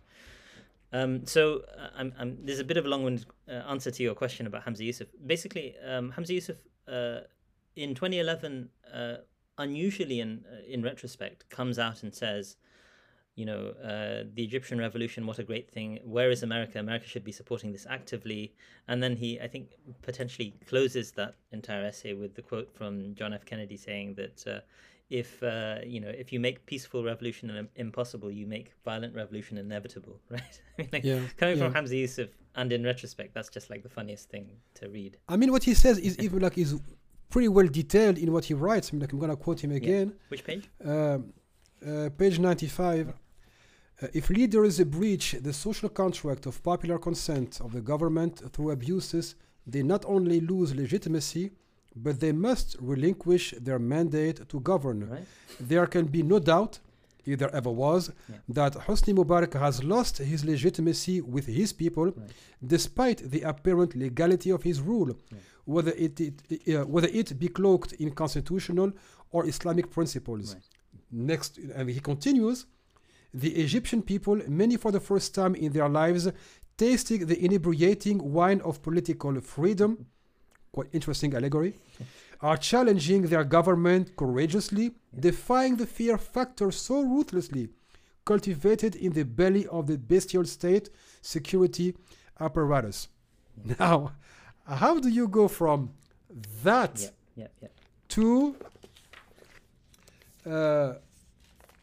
literally having a change of heart, as you say, and then start legitimizing, autocracy with the concept of the, and I'm quoting you again, the incorruptibility of kings, and then you bring his writings. Firstly, Kings are incorruptible. غير قابل للفساد. Unlike those who do not possess great wealth. He has everything, he does not need anything. Well, I'm sorry. I'm the son of North African immigrants, and I know that the more money they have, the more they want. This is actually Be the king of Morocco, right? the Algerian generals, Right. Zine al-Abidin Ben Ali or Qaddafi. Yes. So, honestly, like, can you please explain and give us the background to this, first positioning? And you said that it was out of character, Yeah. to how he, rapidly changed position and then went on to, condemn any uprising or khuruj al-hakim, as you mentioned it. So, I mean, very interesting question, and I would like to interview Sheikh Hamza, and I hope he will accept my request at some point in the future. But I have sent him in the past some. I didn't send him this chapter or anything like that, unfortunately. Sometimes with publishing timelines it's difficult. But I've written critically of Sheikh Hamza's work for a few years now, and occasionally I have sent him the draft of Hamza Yusuf at one point. States in something which I don't think I cite in this book, the fact that you have to show absolute obedience to the ruler, right? It's pretty standard among contemporary pro-autocracy ulama. And incidentally, I mean, one of the points that I'm trying to argue, hopefully in my future work, is that this is an invention of the modern period. Like, this doesn't really exist in the medieval era among Sunni thought, in Sunni thought, that obedience is absolute and unconditional. There's no way to justify that with reference to the tradition, and the literature from the tradition never makes that argument. But it's something which is today being presented as Sunni orthodoxy, and I find this isn't a case of portraying history; it's the case of inventing a history, as it were. But I sent him, on that, I wrote a 2,000-word essay. It's on Muslim matters if anyone wants to Google it. Hamza Yusuf on obedience and rebellion. It should be called something like that. And he didn't really respond. So he hasn't tended to respond to my queries. So I can't tell you exactly what he was thinking. But I can, as I've done here, point out that, in the early months of 2011, he's speaking enthusiastically and in ways that we can very much relate to, living in democracies. He, of course, lives in a democracy in Northern California. That you can't just have tyrants running roughshod over everyone's wills. People's sort of like desires and wishes need to be taken into consideration in the way that they are ruled. And this is, I quote Ahmed Raisuni in the book, but he has a book called Ashura, and he's basically theorizing certain types of democracy as well. He's got another book called Fiqh al-Thawra, and there's plenty of Islamic justification for an Islamic form of democratic authority that takes into consideration that you can't just repress those who you are governing over. But all of that stuff suddenly disappears, from Hamza Yusuf's discourse Baina Ashiyatin wa Duhaha, so to speak. I mean, just within a few months, he's in overnight, in sort of he's giving a speech. He's giving an interview. The second thing that you quoted wasn't his writings, actually. An interview he's giving to Al Arabiya show, Ida'at. Interestingly, I mean, just the unpleasant historical sort of like accidents of this story is that the person who's interviewing him is Turki al-Dakhil. Turki al-Dakhil is now the Saudi ambassador to the UAE. This person is basically was an intimate advisor to MBS. He's one of the people who was, discussing the Khashoggi affair before Khashoggi was murdered. And after the murder of Khashoggi and people were criticizing MBS, he wrote a full-throated defense of MBS and saying that if you try and confront MBS, we will make you, and he's threatening the West, we will make your life hell. Because we have gas, we have oil prices and things like that. So, I mean, it's fascinating who he's speaking to at this point in time in 2011. But he basically says, that kings are incorruptible. On what planet is that the case, number one? I quote, I think I quote the hadith on the next page. There's a hadith, I do quote it, I just can't find it right off the top of my head, that is sort of,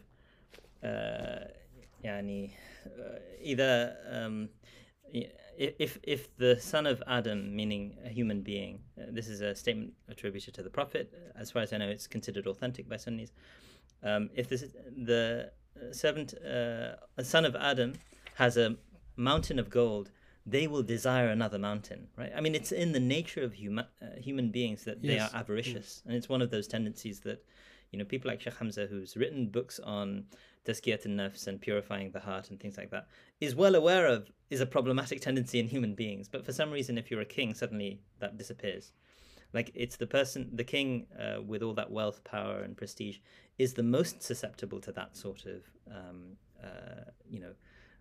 base human desire, and it needs to be kept in check.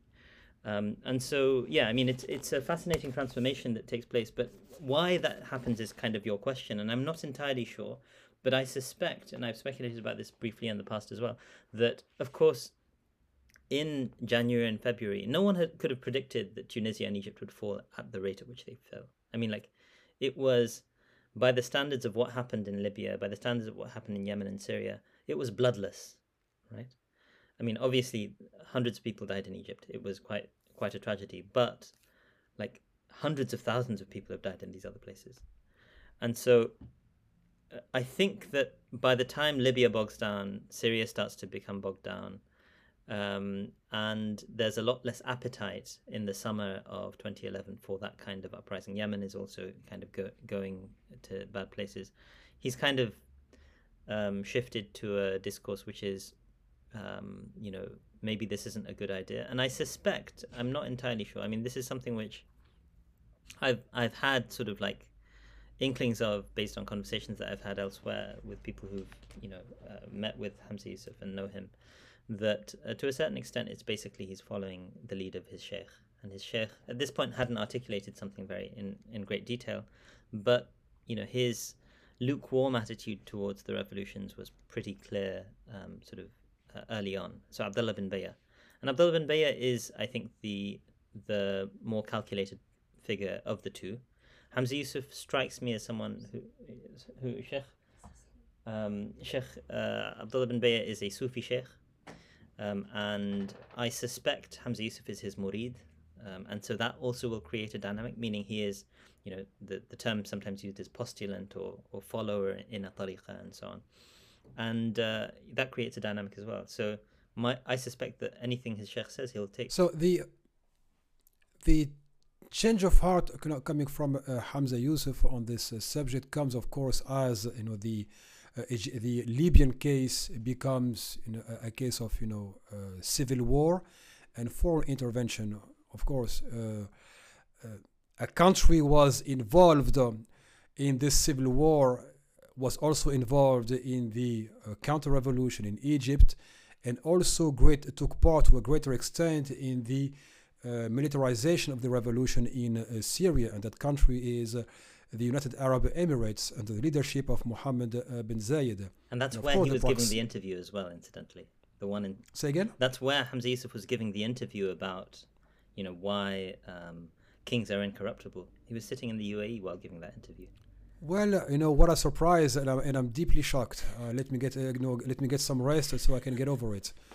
So, coming back to the case of Hamza Yusuf, and this will go down in history books as another case of you grow up to watch the people you admired, literally, behave like fallen stars. Like you're literally. You hold them to some extent as you are, a teenager, etc. And many people today may have been or must have been dismayed by this position. Now, what I'm trying to say here is that this change of heart came as the UAE was heavily involved in sabotaging these revolutions, meaning that the uprisings did lead to the fall of the local autocracies, but then the interests of other nations was that these revolutions must not succeed in order not to become successful examples for our own people. I don't think the UAE, by any stretch of the imagination, is near something called a democracy. It's a dictatorship by Al Nahyan family, and this, and I'll ask you to intervene on that.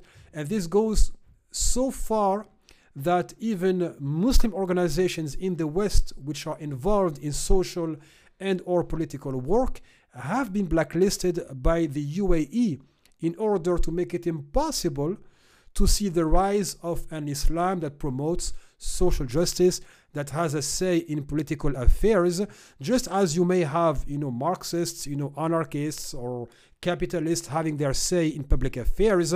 You would have an Islamic voice or Islamic voices saying, based on our principles, social justice should be about this and that, and this is where the common interest should be protected. What do you think was the role of the UAE and the role and their influence of Abdullah bin Bayya leading to this outright, change of heart for Hamza Yusuf? Right. Really fascinating and wonderfully sort of nuanced and detailed question. So let me first take on one point which you made as a tangential comment, which is, you sort of witness these fallen stars. You live long enough, and you sort of, to quote Harvey Dent. Now the thing is, what I'd say to that is that I think we also need to recognize part of our educating ourselves is to recognize that, and I think Muslims suffer from this in particular because, they will sort of sanctify these individuals, whereas in their own theology, at least, like in Islamic theology that is mainstream, there is no one who is ma'soom or infallible or, protected from falling into error, aside from the Prophet, or in the Shia tradition, aside from the Prophet and the Imams, and they've all sort of passed anyway, right?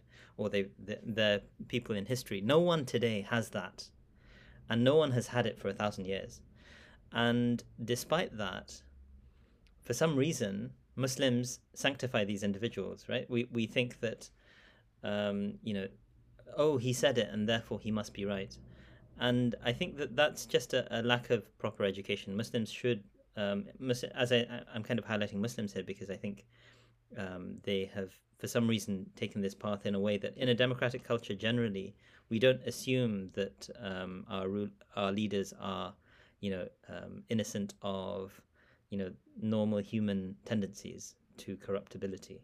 We don't assume that, although maybe sometimes, it doesn't necessarily help in certain contexts for Muslim minorities like ourselves living in France or the UK or the United States. So in that sort of context, we just need to recognize, look, these people are human beings, and as long as they're human beings, they're going to screw up sometimes. It's inevitable. And that way, you don't sort of like receive this kind of news with as much disappointment. It's not debilitating disappointment. It's always a bit disappointing to see someone you admire and you have respect for go down this very dark path. Now, what's the role of the UAE and Abdullah bin Bayya? And this is something which, again, I'm not privy to a lot of information, so I'm using public record. Everything that I am using in this book is basically on public record. I've not even done, interviews in most cases, and perhaps that's something that can change in my future book. But basically, the UAE, as we well know, as you've indicated, Little Sparta, as sort of the Joint Chiefs, I think the chairman of the Joint Chiefs in the US at the time called it, this ambitious state that is trying to really punch above its weight and project its power in the region. I mean, they were in Libya, but of course Qatar was in Libya as well. I mean, this is what's interesting. In 2011, like, these things were all still in flux, but the UAE, has done a huge amount of military spending since that time. It cracked down on the Muslim Brotherhood domestically, but it's also what it's done, which other states have not had the ambition or sometimes the resources to do in quite the same way, is it's tried to crack down on the Muslim Brotherhood globally, right? And what do they mean by the Muslim Brotherhood? Any sort of tendency which could, in their estimation, threaten their power or threaten their authority. So it's not really about, they will very often use Islamophobic rhetoric because at the end of the day, Islamophobic rhetoric is incredibly useful to autocracies. And this is why, not just the UAE, but I remember watching Shawqi Allam, the current Grand Mufti of Egypt, saying something like, don't you know 50% of Europe's Muslims are ISIS members? Like, he said this in an Egyptian interview, and I'm like, what's this guy smoking, man? 50% of Europe's Muslims are ISIS members? I mean, honestly, coming from the official Islamic clergy in Egypt, this is not a shock. I mean, in 2003, Tantawi, then head of Al-Azhar, justified the ban of the headscarf for Muslim women in France, and he did that at the request of Nicolas Sarkozy. Yes. I mean, the head of the Islamic League came to France to lecture Muslims on laïcité. You don't even have a constitution in your country. What are you talking about? Yeah. Incidentally, with those who are interested, Malika Zeghal has a great article. I mean, a book chapter on this. If I recall correctly, it's in a edited volume with Princeton University Press called "Schooling Islam." But she does a fascinating comparison between Yusuf al-Qaradawi and Sayyid Tantawi on how they responded to the French ban. And so Sayyid Tantawi is operating within the autocratic mindset. The state says this, therefore it is gospel. Regardless of what our religion says, you just have to obey the state. And Yusuf al-Qaradawi is saying, no, use the mechanisms that are enshrined in a democratic, ostensibly free society, and try and resist what the state is trying to impose on your minority. And, that's I think, the difference in mindset between someone like Abdullah bin Bayya and Sheikh Yusuf Qaradawi, Hamza Yusuf and Yusuf Qaradawi. What's really tragic about this case of Hamza Yusuf is someone who, in my estimation, is kind of like, this is a harsh way of putting it, but, almost taken leave of his senses in order to submit completely to this kind of authoritarian religious mindset. And as I want to repeatedly emphasize, this authoritarian religious mindset is an invention of the modern period. Or, if you are to believe people like Ahmed Shamsi is a great historian of Islam, actually the whole of Islam, but his recent book, Rediscovering the Islamic Classics, talks about the last 500 years as kind of going down a path which has lent itself to this kind of obscurantism. And I think the Islamic tradition in its dominant guise through most of its history wasn't obscurantist. It actually was about sort of having clear understanding. But authoritarianism depends on obscurantism. It depends on obfuscation and making people think, actually, these are things beyond you, and you have to, on trust, accept my word. And, one of the things that a point I make in the epilogue is that, we need accountability in every level of society. We can, if you want, discuss this a bit later. The idea of أطيعوا الله وأطيعوا الرسول وأولي الأمر منكم. This verse 459, which is quoted by autocracies, they always quote it up to that point. Obey God and obey His Messenger and those in authority among you. What does it say next, right? But if you disagree about anything, so that's countenanced in the verse, then go back to God and His Messenger. Okay, so God and His Messenger are the arbiter for your disagreements with the ulil amr, with the people who are sort of in power. And so, I mean, to a certain extent, it's smart of them to try and co-opt certain people who claim to speak in the name of God and His Messenger. But the verse itself places contingencies on their claims to authority. And I think, that's an area, inshallah, we can discuss. But just to go back to the question of what precipitates this change in a person like Hamza Yusuf, and how do we understand it within the orbit of Abdullah bin Bayya and the UAE? I document this in chapter 4, if I recall correctly, where basically the UAE sees this opportunity. This is how I interpret it. They see this opportunity in Abdullah bin Bayya. Abdullah bin Bayya is someone who's the vice president to Yusuf al-Qaradawi at the International Union of Muslim Scholars. This is a kind of global transnational institution which has, quite a bit of influence by virtue of having Yusuf al-Qaradawi at its head. It was established in 2004, and Qaradawi remains its head until 2018. But in 2011, when the revolutions begin, Qaradawi and bin Bayya are working together. And as time passes, bin Bayya, even in 2011, he's like clearly lukewarm about the the revolutions. By 2013, he's publishing books where he's, basically saying the ruler has the right to do what they want. And, that authoritarian discourse is obviously picked up by careful listeners in the United Arab Emirates. And I say it's obviously picked up by them because he gives a lecture in Kuwait as part of a conference on an obscure jurisprudential subject known as Tahqiq al-Manat. But embedded within that lecture is a statement that the people who are able to make decisions about the way in which Islamic law operates in political matters are the rulers, and no one has oversight over them.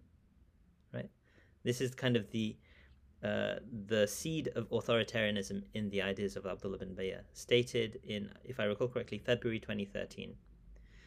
A few days later, Abdullah bin Zayed, the foreign minister of the UAE, is visiting his home in Jeddah. And Abdullah bin Zayed tweets about this. Bin Bayya sort of highlights that tweet on his personal website. And you can see this is the beginning of a great friendship, a great love story, shall we say.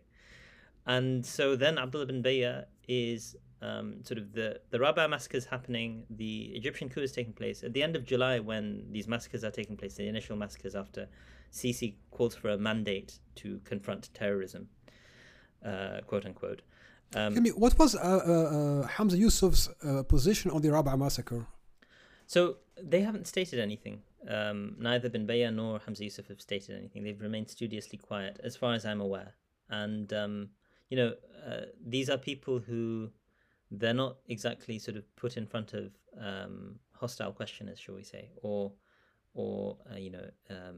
investigative journalist or something along those lines. So we don't actually have any opportunity to ask those questions. As I've said to you before, I have sent Sheikh Hamza sort of like drafts of articles that I've written to get his, in a sense, right of reply. But he hasn't responded to me in the past. He has, he's been kind enough. He sent me a message just after my brother passed away, sending me condolences. So he's very kind and to do something like this. But he's not responding to these sorts of queries that I've sent in the past. And I'll, I hope to continue sending him messages as I continue writing and so on. So there's nothing explicit. I mean, Abdullah bin Bayya, in late July 2013, when these initial massacres are taking place, is in the UAE, which already has pledged to give billions to Egypt after the coup had taken place, on a kind of national day celebrating the Al Nahyans and their charitable work globally. And he's, fulsome in his praise of them. Wonderful. So, I mean, I think he makes clear whom he thinks are the sort of the good guys in the sort of global setting. But at the same time, he's a jurist. It's important to remember he's also a politician. Not just at this point when he becomes appointed by the UAE as their Grand Mufti or as the head of But back in Mauritania, But in Mauritania, he was the deputy prime minister in the 1970s in the one-party state of, I forget the name, Dadda, I think it was his name. But I mean, he is someone who is obviously, a capable politician if he's going to be deputy prime minister of a country. I think his son is a minister at the moment in the Mauritanian government, possibly. And he has another son who's an ambassador, I can't remember to which country. And he has another son whose nickname is Sheikhna. And Sheikhna is one of his major liaisons with the UAE. So I've only met Sheikhna because he used to travel with him regularly when he would do international trips. And I remember sort of like, when he travels to the UN, and there's this fascinating photo of Sheikh bin Bayya with Mike Pence, for example, and you have a photo of Sheikhna standing with Ivana Trump. So I mean, like, it's Hamza Yusuf was an official in a commission for the Trump administration as well on freedom of religion. So the UAE has, I think, lobbied for these sorts of people to. I mean, like, Bin Bayya was quoted by Obama in the UN at the General Assembly in 2014, if I recall correctly. 2014, yeah, saying that here is a person who's going to confront the sort of the problem of terrorism in the Muslim world or something like this by calling for peace. And so remember, 2014 is when you have the establishment of the Forum for Promoting Peace in Muslim Societies. What a wonderful name. It's straight out of George Orwell, right? And Newspeak. And so what you have is, this is on its website, it says the patron, the Ra'i, is Abdullah bin Zayed. who is the foreign minister of the United Arab Emirates. And so this is very obviously a project of the foreign ministry of the United Arab Emirates. FPPMS, the Forum for Promoting Peace, wonderful name, is about projecting the UAE's vision of what religion is on a global scale. And we had here some effects in France when they organized, because France has been home for over 30 years, if not 40. The annual meeting of French Muslims, which was actually a European platform where you had at Le Bourget, exactly, and you had Muslims from all over Europe, going to Le Bourget in the northern banlieue of Paris, and that was like a week-long event with conferences and meetings, etc. And the counter Le Bourget, if I can say, was organized in a town called Montreuil, just a few miles away from Le Bourget. And this one brought in the pro-Israelis and Muslims and the pro-Israeli lobbyists in France. And we know that the patronage was actually the UAE. And they even used highly discredited figures like Hassan Shalroumi, who is like a puppet at the hands of the Zionists in France that nobody listens to but white people. And he was the one coordinating the event. So you are right, like the UAE is indeed projecting its influence beyond its borders and promoting its own brand of Islam. Now, can you please summarize what brand of Islam is the UAE lobbying for?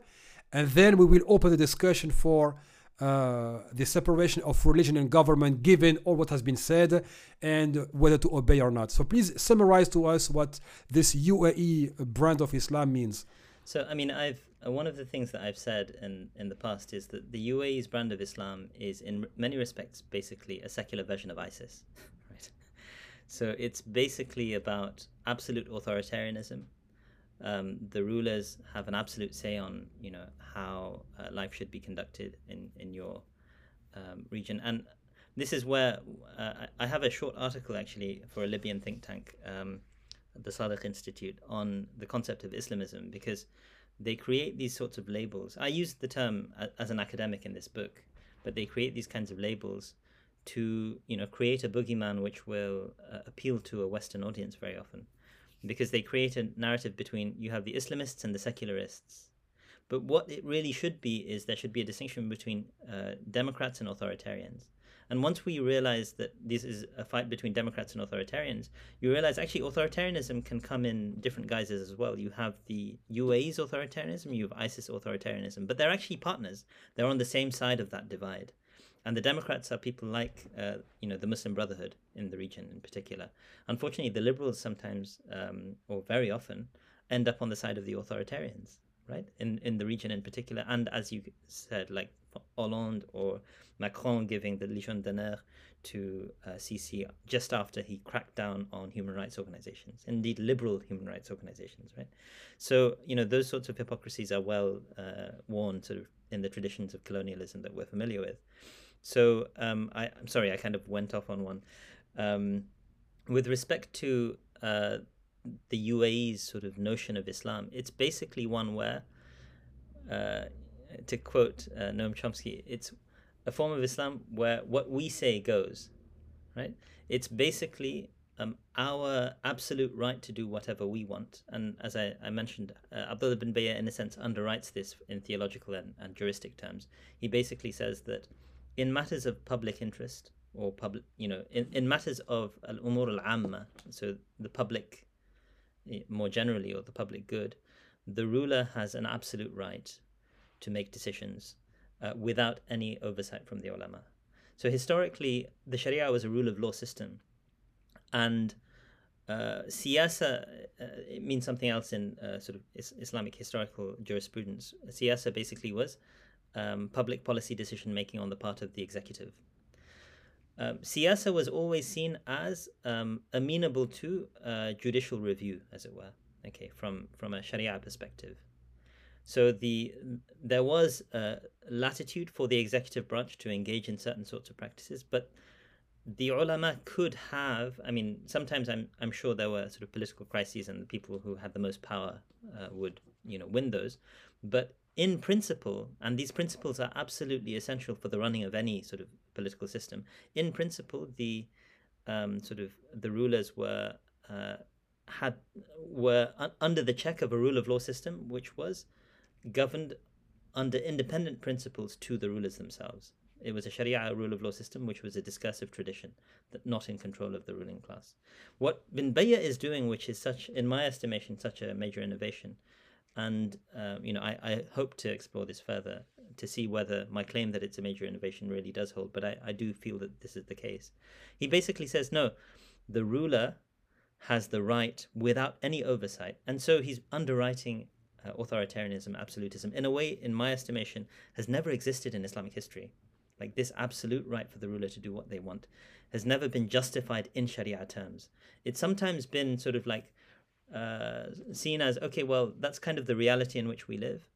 But this was in pre-modern times when the state was a minuscule affair that didn't, interfere in every aspect of human existence, really.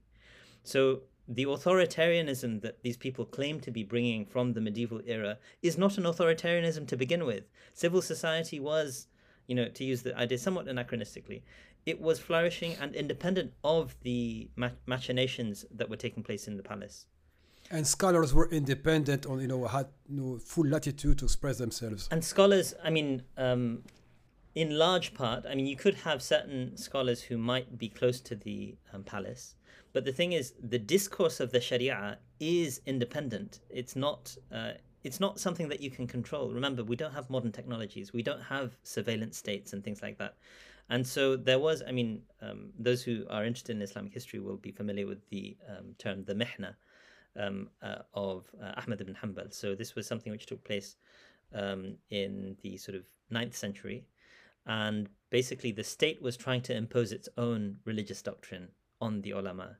And ultimately the state lost. And that's very often seen as the point at which the ulama cemented their claim to independence from the state. Okay, some people claim that it's a kind of secularization of religion, but I think that's that's the projection of a certain understanding, a Eurocentric understanding of history onto Muslim history as well. But therefore, the ulama's discourses thereafter, it was never really attempted that the state would try and take control of the ulama's discourses until the modern era, in my estimation. Now we've been speaking quite extensively on the role of various scholars, clerics, some preachers, and how they can either justify, a quest for justice and the opposition to it, if not the bloody repression of any quest for justice. Now, many would make the case that because in Muslim majority countries, the religious establishment is affiliated to the power in place. The power in place is, in most of the cases, a dictatorship, an autocracy, overly corrupt, opaque, and does not understand what it means, rule of law, transparency, etc. Many would make the case that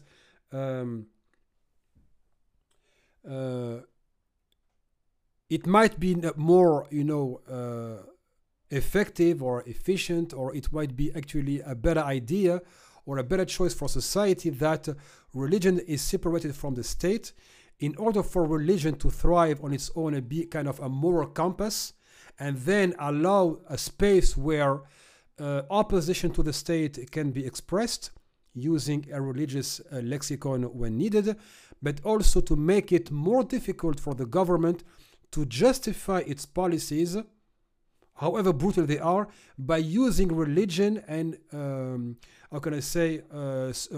using, religious figures in order for them to, like in the case of Ali Goma and others, well, you ought to obey, alaykum bis-sam' wa ta'a. You must listen and obey. Yeah. So I think this is actually something of a complicated we find ourselves in a difficult situation, because you can set up that ideal, but the state will always try and co-opt religion, right? So there will always be these figures who are possible to sort of buy off on the part of the state. And then, there are people who are arguing this is an argument for the separation of religion and state. But what I would say, drawing on my own theory of what secularism is, and I'm still in the process of articulating it. I have a brief sort of articulation of this in a short article that I've written for Gresham College. You can see, you can Google Usama al-Azmi, Secularism, Gresham College, or just Usama al-Azmi, Secularism, it should come up. I gave a lecture on this in November, and I wrote a short piece on it as well. But in my view, secular states are religious. The only reason we refer to sort of these states as secular rather than religious is because of the invention of the category of religion in a Eurocentric coin in around the 17th century. So after Europe's experiences with the wars of religion, religion starts to become privatized and it starts to be redefined as being outside of the public sphere. But if you take a decolonial, non-Eurocentric conception of what religion is, and you take the concept of deen, for example, deen is all-encompassing, right? What they've done, in my estimation, by creating a category of religion is to thereby say the sort of like historical religions are to be kept out of the public sphere. And they create all of these narratives, in my view, myths of secularism, which are that, religion is, all or nothing discourse, it's black and white, and you can't have, moderation, etc. Well, I mean, as far as I'm concerned, the two world wars weren't religious wars, right? They were secular wars. And in my conception of religion, they were religious wars, in fact. Because what's happening is, from an Islamic perspective, a deen is a system of thought to organize society and bring about social cohesion. In terms of the value systems that we're drawing on, the last 50, 60 years of Western philosophy has demonstrated the contingency of Western claims to rationality. I mean, you're from France, the land of Derrida and Foucault and all of these people who basically, took apart all of these liberal claims of being based on rationality and the very notion of deconstruction.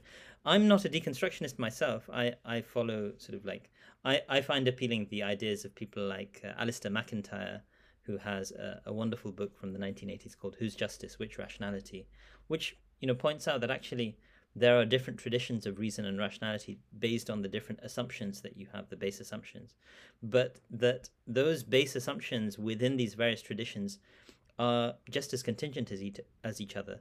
We cannot claim that secularism's base assumptions, the sort of foundationalism on which Descartes built his meditations, those sorts of presuppositions have been called into question within modern sort of philosophy. So no one's claiming absolute knowledge, absolute objectivity, and so on. So why is secularism being presented as the tradition of reason and religion is unreason? Actually, what's happening is secularism claims a specific regime of rationality, to use a kind of Foucauldian term. But religions have their own regimes of rationality, which make perfect sense in those sorts of contexts. They also have, fantastically sophisticated ways of dealing with social problems, etc. In my estimation, as someone who's a student of the Islamic tradition, I know that. Okay, other traditions have kind of been depleted in the post sort of secular context of modern Europe, perhaps, but they can also be revived. But in my estimation, it's like laïcité is a religion. The British state's sort of liberalism is a religion.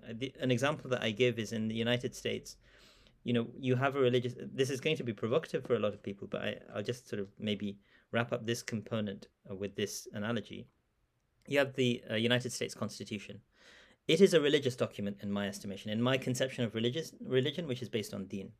Why? Because it is a text which is read to be true. It's not that, okay, can we check whether this is authentic historically or not, etc. No, we read it as a document that we have to implement regardless. And we even have clerics who are trained for years and years to become masters of reading constitutional law. And we even have hierarchies of clerics. So the entire judicial system goes all the way to the Supreme Court, which is the mujtahideen mutlaqeen, so to speak. They're the absolute authorities. And, they have the right of checking the legislative through judicial review, checking the executive through judicial review. So the ulama, the clerical classes, do have a check on the system. We accept that because it's called a secular system. And you've gotten rid of Christianity or Judaism or Islam. But why is that different from Christianity, Judaism, or Islam? In my estimation, I don't think there's a good answer to that question. I happen to know that the Islamic tradition, its historical preservation makes it, for me, far more compelling than the ideas that have been come up with by certain figures. Many would oppose to that, more, I can be quotation marks, pragmatism, that politics is always filthy and dirty and that there is no morals, whereas religion puts forward a set of higher moral ground, and that you cannot mix a set of principles based on morality in a field where, anything is possible, and that the very notion that you expect morality in politics is something that, coming out of Strait of Wonderland. Right. I mean, this is like it's such a clutching at straws argument that secularists will make, in my estimation, that, religion is about pure ideals and politics is a dirty business and those two shouldn't mix. And it's like, yeah, we think politics is pure evil and we want people to flourish in that pure evil of politics. No, I mean, like, if religion is sort of like about pure pure ideals, well, humans are the authors of sin and the authors of, corruptibility and all of those things. So maybe religion should be separated from human beings as well. And to be honest, that's what secularists are saying very often as well. Ironically, of course, the same people sometimes will say, oh, actually, no, religion can create certain types of corruption and therefore we need to excise religion from society. I don't think... Well, secular fundamentalists, are doing that today, saying that in the public space, you have no right to express your religious identity or even use, a religious lexicon. Right. But as I kind of I don't think I said this on the recording, but as I was saying earlier, like there are plenty of social scientists who point out the kind of laïcité that you have in France is actually a religion, right? Like, so even according to their definition of dogmatism, because very often these social scientists will say religions are unusually dogmatic, they'll say laïcité, and these are very often Anglophone sociologists, because in Anglophone culture, France just seems like a bizarre outlier in the tradition of liberalism, right? With its hard-nosed sort of laïcité. Now, at the same time, what I'm arguing is actually even you thinking that you're living within this kind of like moderate secularism, which is procedural and not programmatic. That's a distinction that they sometimes use. Are actually living in a religious sort of ethos as well. But I'm saying I don't think that that's a problem per se. I'm just saying, why is it okay for you, but it's not okay for me, right? For me to bring my religion into the public sphere. I actually think that there has to be, and I hope to contribute to this discourse at some point, Muslims need to think about what does it mean for me to be a Muslim minority in the West? How does my religion impact my public engagement in a democracy that is a non-Muslim majority democracy? And I think Muslims have a massive role to bring their own religious and ethical worldview to call for justice, in these states as well. This is something which, I've always felt constrained to be able to articulate in this way because I was imprisoned by those conceptions of secularism as being, distinct from religion. But actually, it's only distinct from religion in the secularist conception of religion. But that's a highly Eurocentric definition of religion that emerges in the last 2-3 centuries. I mean, that secularists want to remove the very notion of religion from society. So I would many say of them, they would tell you that's our objective, that's what we want, but we are constrained by the Constitution and and the rule of law. But the useful thing about my framing of secularism as a religion is when they're trying to remove religion from the public sphere, what they're actually engaged in is religious intolerance, right? So I mean, like, what they claim to be something which is a value of their own, they're actually upholding a dogmatic religious tradition of their own.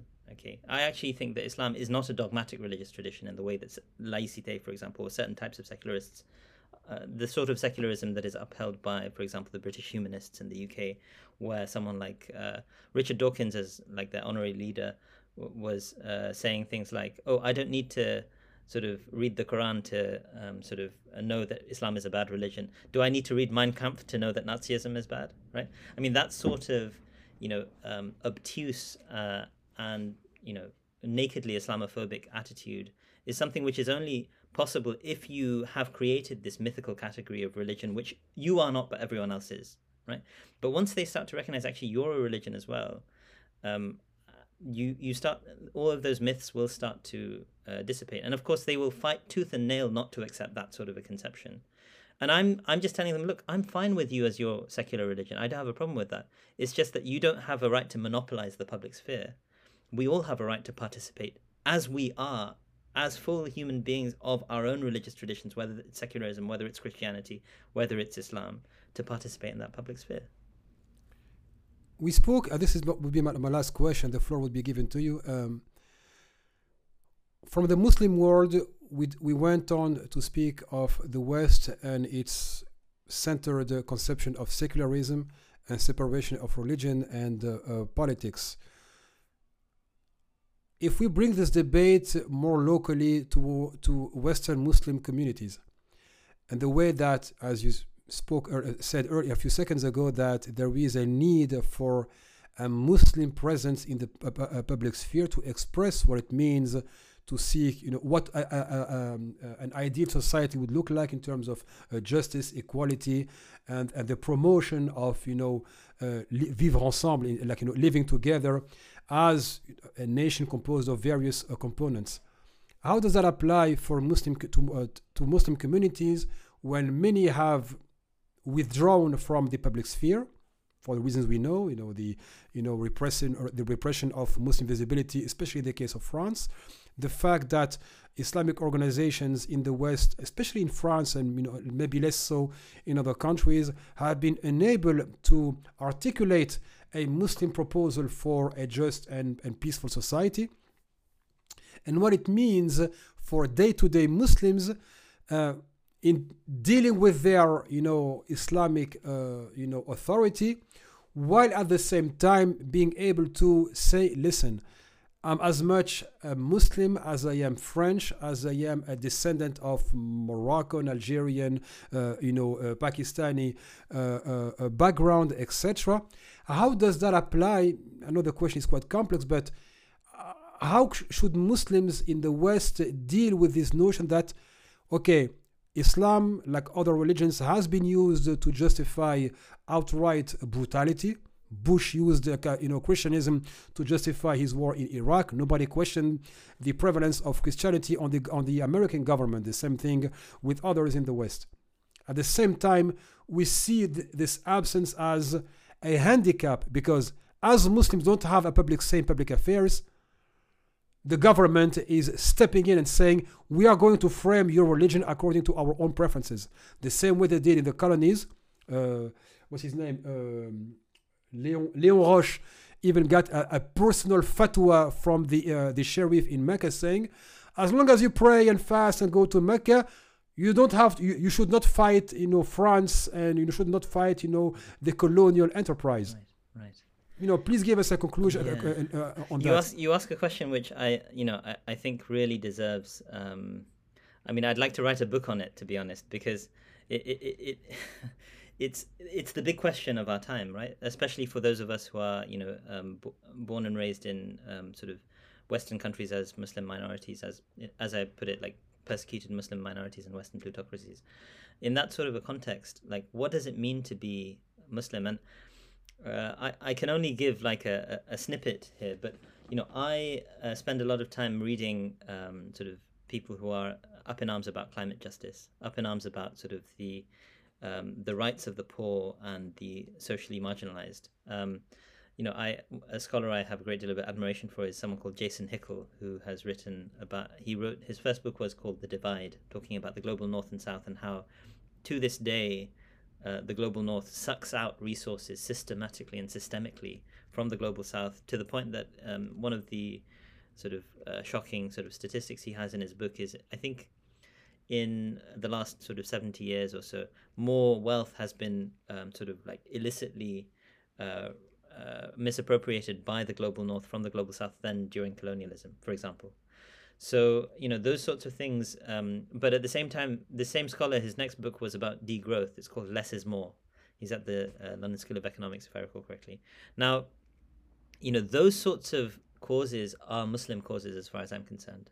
Those of us who have the privilege to, have a certain degree of financial independence, perhaps, and are Muslim living in the West. I mean, one of the things that I do think is relevant here is that Muslims also live in poverty, considerable poverty in this sort of part of the world. So a study from Oxford University in the last decade said that 50% of Muslim households in the UK live in poverty. So in many respects, actually, our community struggle is an internal one about trying to, raise their own condition, dedicating themselves to being able to bring in the financial resources. But people who are in poverty very often don't have the luxury to reflect. They don't have the leisure time that's required to think about systemic change. But that's what we in so many ways so desperately need. We need people in our community to recognize, well, part of the reason you're in poverty is because of systemic problems that need to be addressed, that we as a community should be addressing as Muslims who are driven by a sense of justice that is called for by the Quran itself. Not just for other Muslims, but for society as a whole to be able to flourish. We are supposed to, when God talks about supporting the people who are being tyrannized, he never specifies that it's only the Muslims who matter, right? It's people being tyrannized, whatever their sort of like ethnic, religious background, etc. And so in that sort of context, we need to think about what does it mean to be Muslim. At the same time, there are certain complications and complexities that we need to think about, in ways that sometimes those of us who are activists and on the left will think, okay, every sort of cause, because the left is actually quite committed to justice in so many respects, but not every single cause might be something that is entirely congruent with the interests of the Muslim community. And we need to ideally have a situation where we can talk about some of these sorts of things and have frank conversations that, look, there's so much that we can gain from partnering, but we do also have certain different values in certain areas. And I think that's a delicate balance, which also requires a certain type of, it doesn't have to be an all or nothing attitude in these sorts of questions. And that's why I think we do need to sort of, I need to spend a lot more time, and I need to write about these issues because writing helps me think through these issues as well. But I hope that is somewhat satisfying, even if it's an incomplete answer, inshallah. Dr. Usama Al-Azmi, Professor of Contemporary Islamic Studies at Oxford University, thank you very much. It's been a long conversation, and I hope our audience will benefit from it. Of course, anyone can, share it, take snippets from it. Inshallah. It's all free and available to all. Right. I remind our audience that your book is titled Islam and the Arab Revolutions, the Ulama Between Democracy and Autocracy, published by Hearst Publishers. It's available, of course, for ordering at the regular platforms. So as for you, dear listeners, thanks again for coming back to the podcast and listening to us. We will be back in another episode. We will cover the French election. And as always, the struggle continues. Please think of supporting the podcast. We are fully autonomous and independent. Hence, our total freedom in terms of what can be covered and what can be said in what way. I do not answer to any other organization but the Committee for Justice and Liberties. So whatever you think is the right amount, please share it on PayPal or our website cjl.ong/en. Thanks again. Talk to you soon and stay safe.